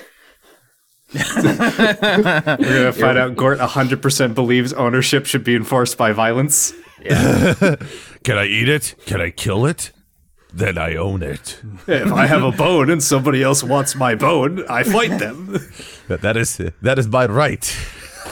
That's the original concept. So the elves wave and take off, with the ladybug shield and the big scary helm, and they go towards the tunnels, which they are going to go through. What do you all do? Paint me this picture. So it's morning to your circadian rhythm, but it is still blackest night because of the ecosystem. In front of you is a spire. At the top is pure darkness, and every once in a while, a tiny gem shoots out of it and streaks across the sky. All right. So I think we talked about this like a little bit, that we are going to blast light into the darkness to get that form out of there. And my idea is that like during the morning, Gladys has been preparing like the best, most potent fire light spell that she can manage with her materials. And I think the little something that's going to give it a little extra kick is going to be that she's going to use some of the like luminescent dust, like that can like fall off of Mac every so often, because it's the moon made of like moon dust. Aw, Mac's got dandruff. Oh gosh. Mac is cool with it, because Mac is just like my little buddy, my little pal. The moon is going to help me make the sun to throw into the black hole. Yeah. So, I think Throg is going to be looking up at the black hole, and he's preparing to go about this, and he's going to say to Gladys, Gladys, I think maybe you should hand the Hollow Runner to Sprinkles. You will have to be concentrating on your spell, and if anything goes wrong, she'll be able to potentially play a card to try to help us get out of this. That is probably a better idea, because I'm not sure I'd be able to think fast enough to get it working in time. So if we have to move fast, work fast with a spell that I'm throwing out there. Notably, when Sprinkles takes the Hollow Runner and it attaches it to her wrist, she kind of nods to Throg, not to Gladys. Mm-hmm. And Gladys is like, I hope that the cards that we've got will be helpful. I know that you like using them. I hope you like the art on them. Yep, she shuffles through the deck, looks fondly at the big pink rabbit, and smiles, puts it back. Smiles at the big rabbit she brutally assaulted earlier in the week. Mm-hmm. As a metaphor for her own feelings. Mm-hmm. His cold, unchanging face. Mm-hmm. Perfect. Okay. I think Throg, rolls his shoulders, looks to Gladys and Trayan and goes, "Are the two of you ready to begin?" Trayan has, taking care of getting his duffel bag kind of organized and has it basically strapped almost like a backpack at the moment and just sort of nods like, pretty much, let's get to it, right? Gladys is going to take a deep breath. She's going to exhale and go, ready as I can be. All right, and I think from there we all fly up and take like an equilateral triangular position around the big black hole. Yep. Yeah, as you fly away from the campfire, Throg, you are plunged into darkness. You don't have dark vision, so you can't see, and it isn't until Gladys uncorks her bottle that you will be able to see again. So that's just there's a moment where you're kind of plunged into darkness that I think is pretty interesting. Yep, and meanwhile I have Gort and a baby Bjorn on my chest. And Sprinkles is flapping along behind the group. Throg will call out to Gladys. Gladys, let there be light. Everyone cover your eyes for just a second. Then she's gonna uncork that bottle and toss it, and it's just going to be a big flash of light, like at the black hole. I will say that Trayan has his baseball cap turned backwards again and has to shield his eyes. It's like, why does this keep happening? Why am I having a hard time seeing these bright lights? If only I had something that could protect my eyes. Oh, poor Trayan. I think Throg didn't know when he had to keep his eyes closed or open for what was going to happen and just got blasted right in the face. He's just, oh, my eyes. Oh no, Throg went through the SWAT 4 menu, selected flash and clear, and then the Gladys's AI just threw it out right in front of him. Throwback. So a huge flash of pure light comes out of Gladys's potion bottle, and the pure light cancels out the pure darkness. What do you see? I'm imagining, like, the light goes into the darkness and then bursts out, and then, like, it's almost like, like those slow motion videos of, like shooting a water balloon open, and, like, you have, like, the water balloon part that's, like, the darkness, and, like, the water inside that's the light, and then, like, there's the form in the middle there that's, like, freed for just long enough to escape that black hole's, like, dark gravitational pull. So, I think there's a few ideas we had for what change looks like. I think there's an idea. Yeah.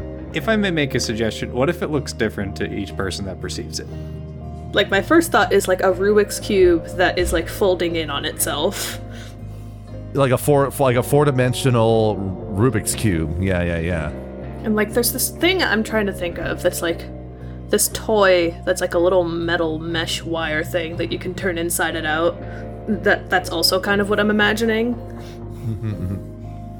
Yeah, I get what you're talking about. Like, yeah, like some, like a hypercube-esque sort, like a hyper kaleidoscope kind of thing there. Like, there's a four-dimensional kaleidoscope. Yeah, I remember kaleidoscope was another thing I was thinking. Like, because I like the colorfulness of, like, it being kind of kaleidoscopic. Maybe, like, kaleidoscoping the point where you can see it, like if you could look at the spot where it's on top of, it's kaleidoscoping that.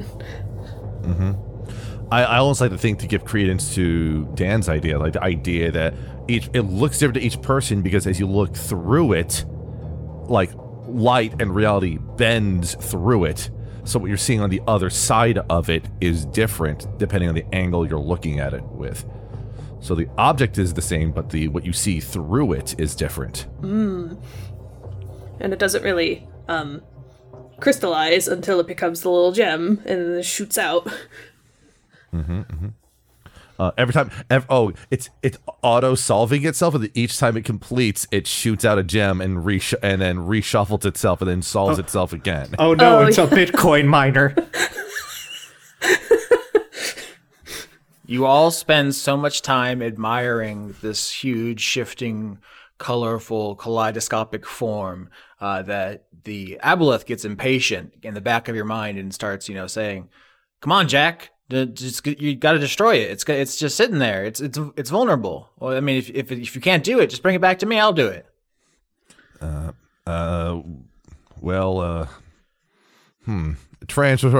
hems and haws about a little bit, and then just decides to fly up closer to the form itself to not really to take it, but to sort of get closer and see if it's even possible to like touch it, you know? Yeah, actually, Sophie was very clear in a conversation with Mari early in the season, because they had this discussion of what happens if I put my hand into Dio, was the question. And what happens is Dio becomes part hand and you don't have a hand anymore. So I think if you... I think yeah. If you like do it some kind of tentative reach to the form of something, it just gets changed. Like you reach out with like to poke it with a trophy, and you're just holding a bouquet of flowers now. Aw, the bronze flowers at least. That's pretty nice. Oh wait, no, one of them is silver. Shit. It's useless. Throw it away. Garbage, trash. Trash. Get at it. Yeah. But yeah, absolutely. Trying to take the form on directly seems ill-advised. But the Aboleth is like, you came all this way for this. I mean, you're not gonna be a Jack be nimble now, huh? You Jack be quick. I need you to take care of this. Someone else is gonna come along. You know. This isn't a candlestick, man. I'm not sure. I can't really jump over this, let alone grab it. It looks like. I don't think we can touch it. I don't know if we can do anything to it. It was like I'm looking at it. It was inside like the darkest thing I've ever seen, and now it's out and it's fine. What do you even do about that? So you crit, Sarah, so you can dictate this scene. I will say if we're flashing back through all your roles related to your big project, there was the one where, at the campfire where in the background, Throg was saying, if I go berserk, Treya, you need to put me down. At that time, you were sitting with the Hollow Runner, and you were making like blank cards to try to test duplication. And we talked about, how if you needed one more roll, which you just did, and you crit on religion. So you can like make cards to duplicate things. And now you have think of it almost like the fuel. You have a form now, the form of change. And so I feel like you have perfectly set the table for this. Like I'm thinking like we're up here, we've thrown the light, we've seen this form in its whole and Gladys is looking at it and just, I think she's already said this, but she's like, this thing is untouchable. It's just sitting here doing what it does, is this perfect little platonic thing, and I don't like, I can't, I don't think we can destroy this. I don't think it's right to. I know we came all this way, but I can't. I've seen what it can do, and I don't want to destroy something that's just making what seem like just people. Exactly, you dumb son of a bitch. It's making people. It could be an army. You can't just let anybody have an army of little gem people. You need to do something about it. I'm in a big puddle back here. I can't get out. I can't do it myself. That's what you're for.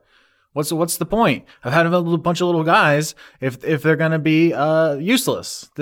I might as well just go swim into a cave and never come out. But they're not. They don't need to be an army to be valuable. That the one that we met was just like a fucking baby. I can't, in good conscience. What about what I want, Jack? I need you. Listen, you destroy this big thing, or bring it back to me now, or we're gonna have to have a long talk about how many eyes all of you have. And I'm telling you, I think the eye market is going into a bit of a depression. I think the line's going down. While the Aboleth and Gladys are starting to have this argument, Throg very quietly just kind of drops his shield to the ground and essentially starts to like disarm himself. Like he begins to pull off his longbow and just let that drop, stows the pickaxe into his backpack, and waits to see how this is going to proceed.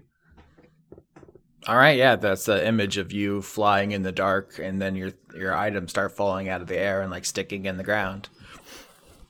Just to the eye remarks, Gladys is going to be like, I don't care if I lose both of them. I just, like, I'm here now, and I can finally see that I can't do this. I don't care if we got sent here to do this. I'm not just going to get bossed around by whoever's got more power over me for the rest of my life.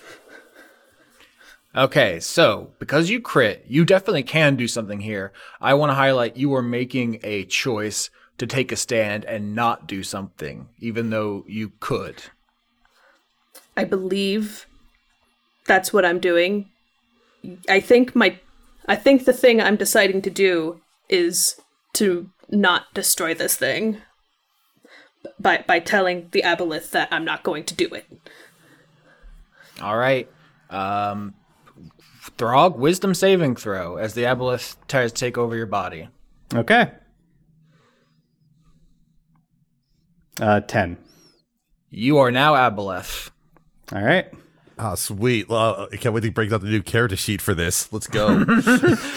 Throg, use all of your tools to attack Gladys for betraying the Aboleth. I warned you, some bitches. Is there still light? Yeah, there's this giant glowing sun that is counteracting the darkness. And so you are all having this fight in this weird, light and dark zone. It's a very, very interesting effect, I think, in the HBO adaptation. It's like some Spider-Verse stuff going on here. It looks really cool. It's maybe even photo negative while you're all fighting in the air, like Dragon Ball characters. That sounds sick. It's honestly really cool. All the combat this season has been dope. Okay, let's see. So I've got no shield anymore, so I'm just going to, I guess, run up with the pickaxe and swing at Gladys. Absolutely. I think even like you drop the shield and then you go to drop the pickaxe, and all of a sudden you can't control your hand anymore. It's like you're struggling with it, and that's when you lose control. It's like extra juicy. All right, let's see. Yeah, it's gonna be a 26. Oh boy. Yeah, that hits for sure. So that's 15 damage there. I don't think Gort can attack if he's in a baby Bjorn. So that'll just... Yeah, he's just going along for the ride. So yeah, bonus action would be... I guess I did this out of order, but the correct way to do this would have bonus action to cast Ensnaring Strike. And then on this hit, it'll activate. If I hit, that is. 17. That does hit. Okay. That'll be 10 more damage, and the Ensnaring Strike goes off. That is a 1 with a minus Not a 1. natural one. All right, you take 3 piercing damage, and vines erupt from where I smack you with this pickaxe and restrain you. All right, so Throg, you lose control of your body as Gladys refuses to destroy or give the form to the Aboleth. You streak across the sky and start battering her with your pickaxe, from which vines sprout and begin ensnaring her, keeping her from fighting back. Behind the group, Sprinkles looks at her deck of cards, shuffles through them, and with some gravity and solemnity, chooses Gun Dragon, a huge silver dragon whose claws and teeth are made of gun barrels, and she strikes it across the Hollow Runner, and it materializes in the air in this battlefield with the black hole and the sun fighting for dominance around the form, and there's just this strange nega halo of light around it as it roars. And Treyan, you see Gladys getting battered, and you assumingly use your monk dragon wings to like fly over, but then the gun dragon opens its mouth, and from its throat there is a click as the barrel of it slots into place, and it tries to shoot you with an anti-materiel round. Can you make a dexterity saving throw? That'd be a 12. That is not going to do it. Holy Christ, this is a real dragon stats, 12d8 damage. Do it. Let's see this. You do not mess with dragons in this game. That's why it's named after them. 52 damage. Okay. I'm down to 8 hit points after that. Nice. A shot rips through the air. There's just this clap. It blasts, clouds out of the sky around it as Gundragon taps you from across the battlefield with just the recoil sends the dragon back, several body lengths as it hits you with this rifle round. And it is your turn, Trayan. Trayan, seeing like Throg on Gladys like that, is going to try to go past the Gundragon to go straight to deal with Throg and get Throg off of Gladys. Does that provoke an opportunity attack from the Gundragon, or no? The Gundragon is at extreme range. Although if you get into melee with it, then it's shotgun claws time. I can't believe the Gundragon 360 no scoped Trayan. I should have said that. Yeah, it has a gamer horn tail. It's like beep, beep, beep, beep, as it spins through the air. The train like flies in and is trying to just like knock Throg off of Gladys with some flying kicks in the air. First attack would be 25. Yep, with no shield that'll definitely hit. 8. Train is going to attempt to impose a stunning strike on Throg. Oh, okay. Let's see here. I got a 13. Before Train will proceed to air combo there. Another 26 for the attack there. That's 7 damage there. Oh. Jeezum Crow, you can't find any good help these days, the Aboleth says. Bonus action and then flurry of blows. 23 and a 20. Yeah, these all hit. Yeah, so Trayan hits for a total of 27 damage on Throg, just, comboing on the old man, thinking back to Throg's words about the situation at hand. And, there's just a sad look on Trayan's eyes as he's just going in at it. Yep, you've got me half dead, son. You gotta go the rest of the way. Kill this old man. Mm-hmm. So that's 4 concentration checks you need to do. All right. What are the DCs for this? Is it? It's based? 10. Okay. The DC is 10. Constitution saving throw. If you fail a single one, Gladys is free. All right, that's a 20. Gosh. And that's a 5.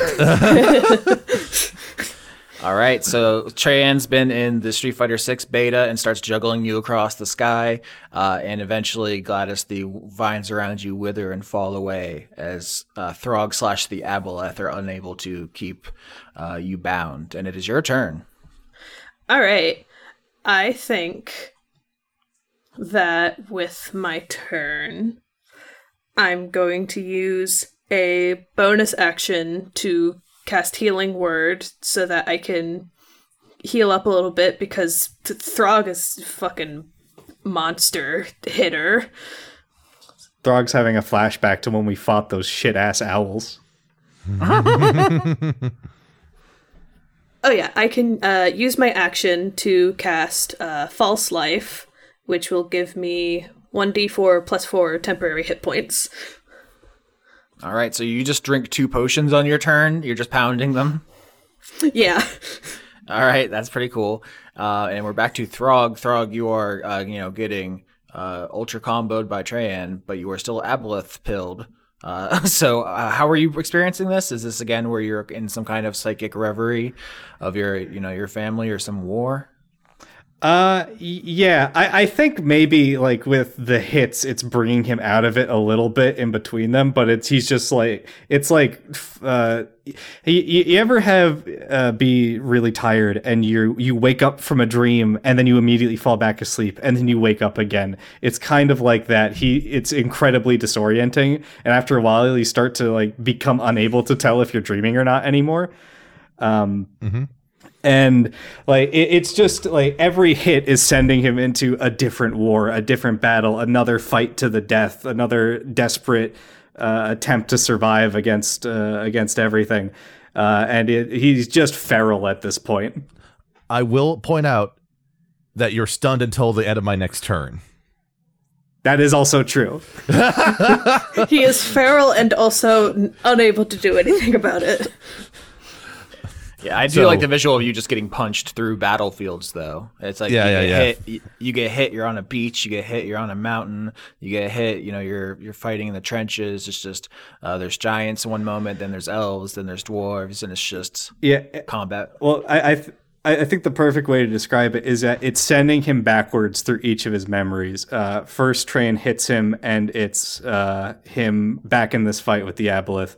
Then it's back to the fleas in Arabella. Then it's not Arabella, in the flesh biome. Then it's back to his losing his family. Then it's back to the war, all the way until he's just a recruit in the army as a teenager.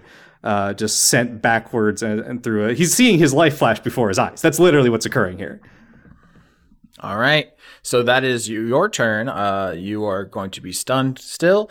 It is now Sprinkle's turn, and she orders Gundragon to fly at the group and just do flak, like anti-air guns from each side. Not particularly accurate, but they're just kind of things going everywhere. Constitution saving throw as shells explode around you, and there's hot shrapnel in the air. All right. Trayan rolls a 4. Oh, I roll a 6. I don't know if this was to me too, but I got a 6. Oh no. Yeah, you're all kind of close together. So, oh my god. 30 damage to everyone. Okay, 30 damage. Jeez. All right, I'm very much dead. Fuck. Or dying. Even with the temporary hit points and the fucking remembering that I was at full health at the start of this fight, that took me out. Why do you have to waste my time like this? It's so futile. There's going to be someone else after you. What was the point of all this? There will be someone after us, and there will always be someone who will oppose you. Now shut up and let me die. I wouldn't be able to live with myself finishing what you wanted me to do. I can't do it. The Gundragon is definitely a large, imposing foe. While Trayan doesn't have the resources to fully evade out the damage by the saves and such, because these are effectively ranged shots, Trayan on both the times that he was being shot at was able to utilize deflect missile, the monk ability, to reduce damage by D10 plus 11. And taking both of those into account, Trayan is the only one of the 3 members of Dragon Quest still alive after the flak attack lands in there.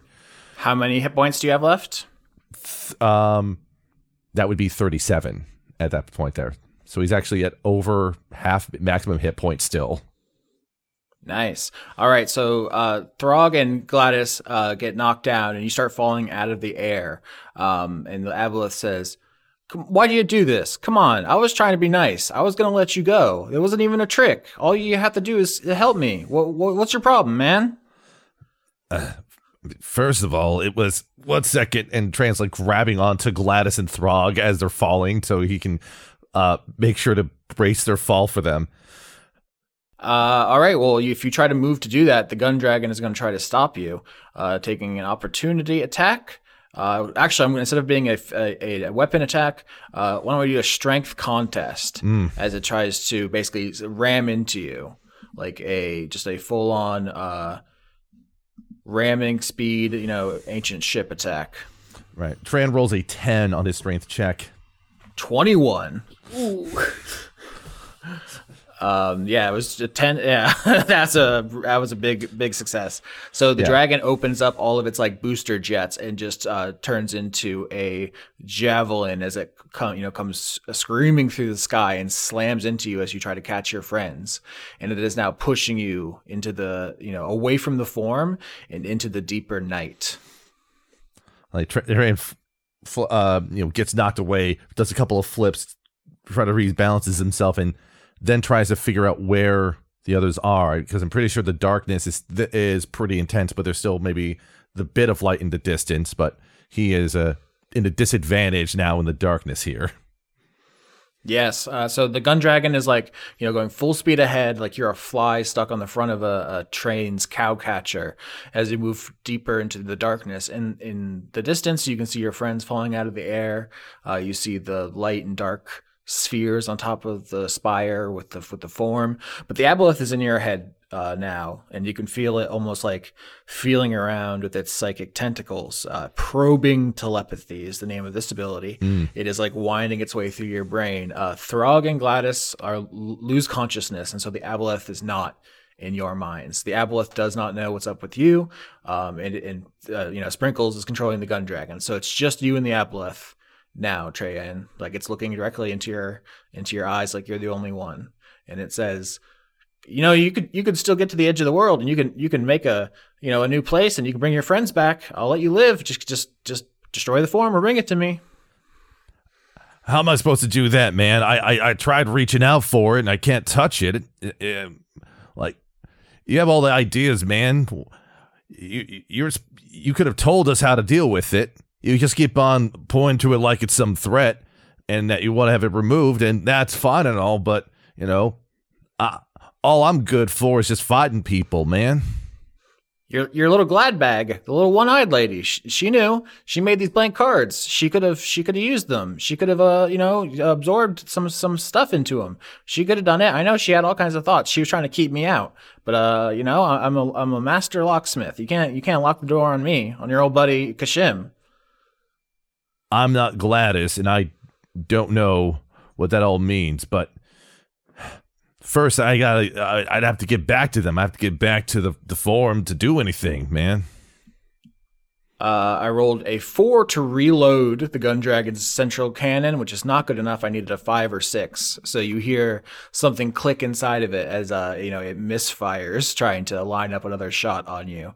And the aboleth says, I don't trust you anyway, man. You're a liar, and you're a coward, and you're a third place loser.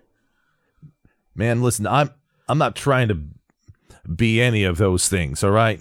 But I'll tell you this. Is this something a coward would do? And then he just sort of tries to, if he can see the gun dragon, he's going to try to go straight at it and just punch the gun dragon as well as he can. Yeah, you were pressed up against it, like I said, like a fly in a windshield. So he's going to start punching it. Yeah, he's going to start punching at it. 20 hits, 16 miss. So that's 9 damage initially. Flurry of blows, 10 and 19. 19 hits. So Tran's just sort of punching at it, and 15 damage of, let's say, fire damage just sort of like sparks off little flames as he knees and kicks at the gun dragon to try and, do something to stop it. Yeah. Interestingly, your fists are magic at this level of monk. Mm-hmm. So when you punch this, hard metal of this metal dragon, your fist just starts slicing through the exoskeleton of this machine creature in a way that would be surprising to any observer, maybe even the aboleths. Like, whoa, Nelly, those are some powerful kicks there, friend. Unfortunately, I got some tricks and kicks of my own. Sprinkles, let him have it. And the gun dragon unloads its shotgun claws into your chest. 29. That will hit. I can. Wow, the dragons have such good stats. They sure do, man. They're pretty great. Dragons in Dungeons and Dragons have good stats. All right, so one barrel catches you, and you are going to take You know what's lucky? That the flak shot a perfect circle around Gort. Gort's having a great time here. 14 damage as the shotgun rips into your side, and the gun dragon opens its mouth and is going to start on the next turn trying to reload the main sniper cannon again. I have to get a 5 or a 6 on a d6. Train is going to shadow the Colossus' way in this situation, climb up the front of the dragon to get up closer to its face to, knock it around a bit there. All right. Just like 27. Holy shit. And 19 for the first 2 attacks. Those both hit. That's going to be 21 fire damage, and then we'll do another flurry of blows. 20 and crit. Oh my lord! If Trayan solos this actual dragon, he's got to detonate the rounds in the chamber. Yeah, that's 21. Oh my gosh, I rolled borderline minimum damage on the crit there. So that's only 15 extra damage. That's a total of 36 damage fire on the dragon there. All right, yeah, that could have been bad. You were actually getting some serious strikes in. You can see in the distance, the gun dragon is like streaking towards the edge of the ecosystem and towards the next one. Maybe you can see like the tunnel biome to one side, which is like looks to be a huge cliff, right? That is like Swiss cheese with little holes. And we've discussed previously that, the elves thought about flying over it, but they were carrying too much stuff, so they had to go through the tunnels. You can see that, and then you see ahead of that to the east is a misty biome. You don't know all the features of it. It just seems like it is a kind of highland covered in an interesting layer of like fog. There's creatures moving around, big creatures. In fact, I don't know that you would recognize, say, Brontosaurus, Stegosaurus, things of this nature. But there's like big lizards kind of peeking in and out of the mist ahead of you. Those are some weird looking dragons. Oh, is this Dragonland? No. Yes, but you were actually cutting through the gun dragon's armor with your magic kicks, and it is the Aboleth is showing some concern here, and I think at a certain point, Sprinkles kind of pushes her mind into this group call. You can just kind of feel her presence, and she starts projecting an image into your mind, and it is this very strange card that Throg was looking at last night with her, and it is Humpty Grumpty. I remember Humpty Grumpty. I'm just kind of curious about what the implication of that card being shown in this moment, in this situation. Hey, before you die, I really like this art. This is my new favorite artist. I hope you know. There's just this big egg creature like running away on this art, and she's just projecting this into your mind. And the Aboleth is still going on, saying like, "Come on, you're my little guy. Just do me a favor. Your friends will put their eyes back in. It's not going to be a problem. I just need you." And then just Humpty Grumpty, Humpty Grumpty, Humpty Grumpty, as if Sprinkles is trying to drown him out. Tran just sort of like shakes his head a bit, and then I guess if he's allowed to, is just going to try to continue to beat on the dragon here, to the gun dragon, to stop being pushed further away. It is actually Sprinkle's turn, and she is going to instruct Gun Dragon to basically start diving down with you, pressed up against its body in a kind of attack that is going to destroy both of you. Train, you know what you got to do? You got to turn this dive bomb into a suplex. Pretty much. Like, that's incredible. Like, that's pretty much my thought I was thinking about. It's just like Trains to sort of like uses. Okay, so if I can, I would propose burning my last instance of wings of the dragon wings for this long rest arc that I have available, to try to get enough leverage to try and just turn the gun dragon enough to put it between him and the ground. All right, dexterity contest. All right. I rolled a 9. Tran rolls a 21. All right. Describe to me this. So imagine a bullet train with wings and teeth slams into you, is just streaking through the sky like a silver bullet, and then it starts angling down towards the ground. It is going, down, down, down as fast as it can, and you were just pressed up against it. You're punching, kicking into its armor and like getting, some pretty good shots in.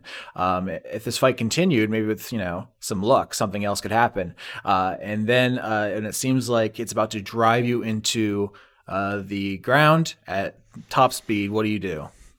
Well, the easy answer would be I just pull a Sabin and suplex the bullet train, but I think what Train does is becomes sort of aware of the barometric pressure change as we are going down and down and down past the layers of the atmosphere.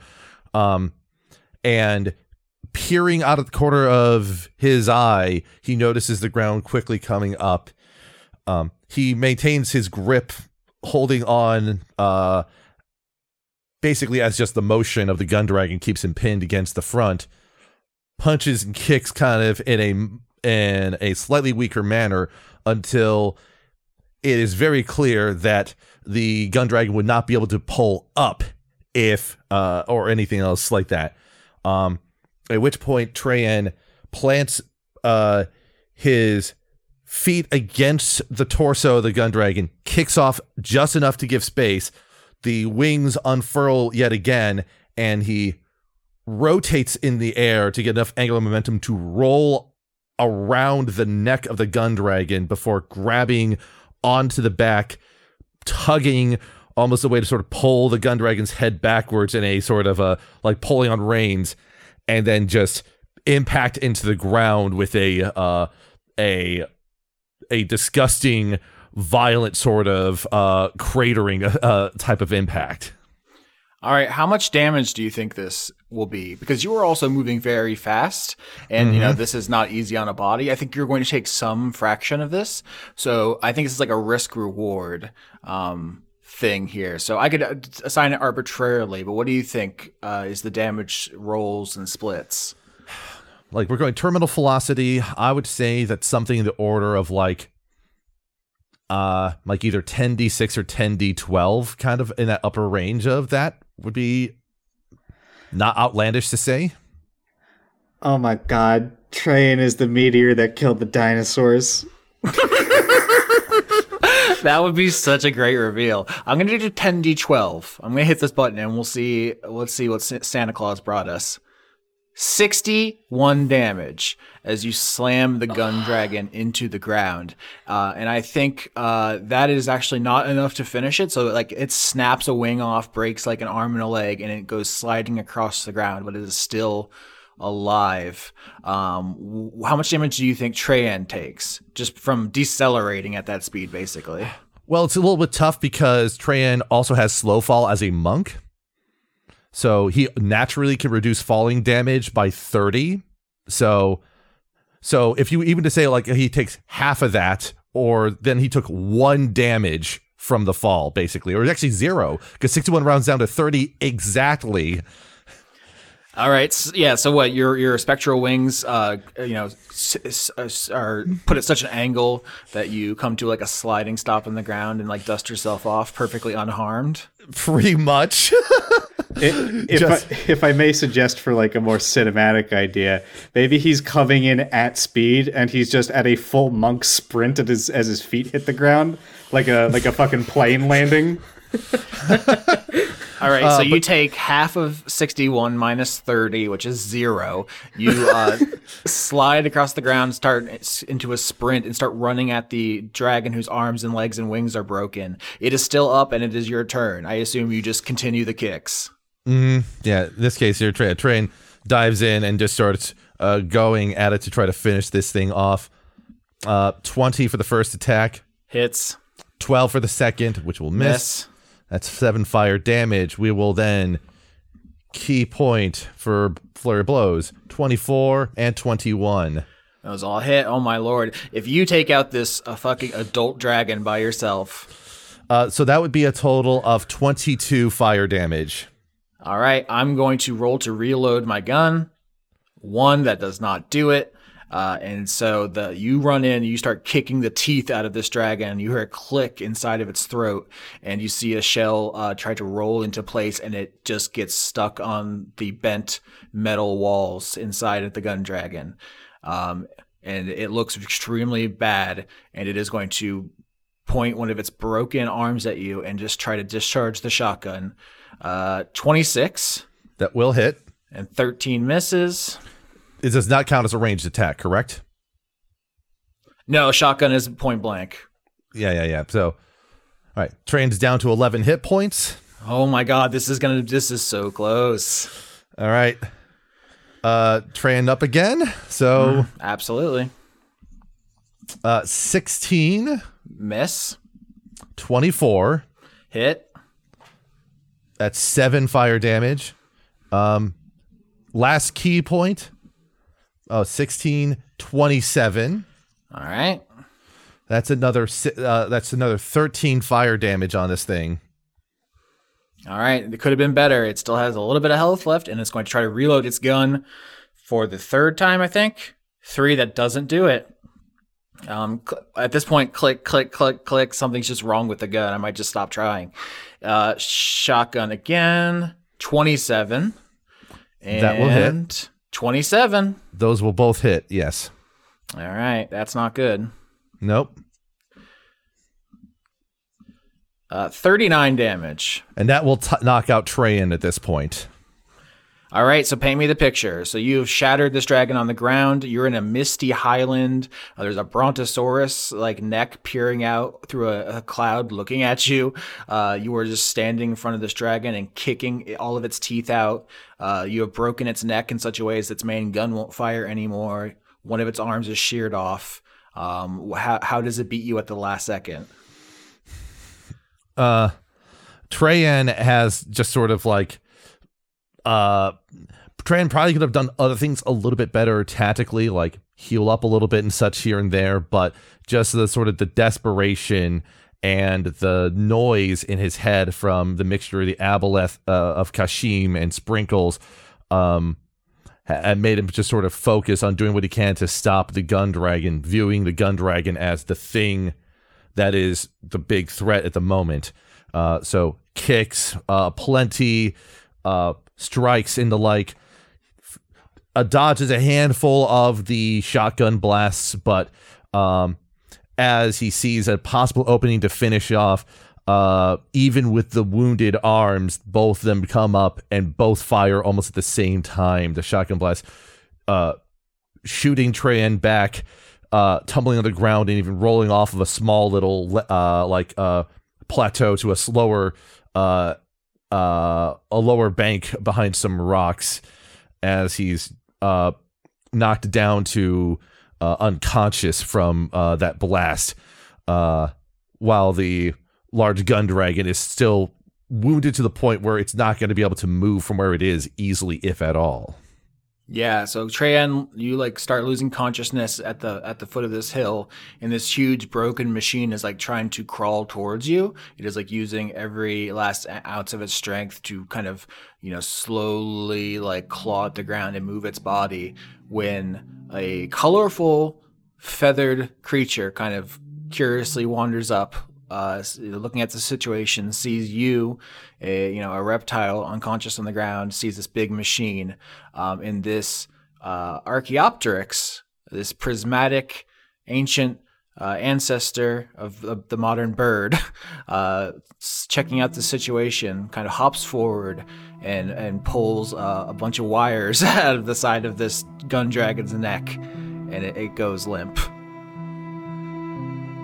Good, now you know the rest of the story. I saw a spark against the dark, and we erupt, but it's a slow burn. I take a chance, we start to dance, can't see enough to know to turn around. Sound of a bonfire carries over fences, titillates the senses. We could feel the heat, a chill wind is pushing you into me, and it's looking like we might be burning, might be burning, might be be burning down, but we're a bonfire. I keep put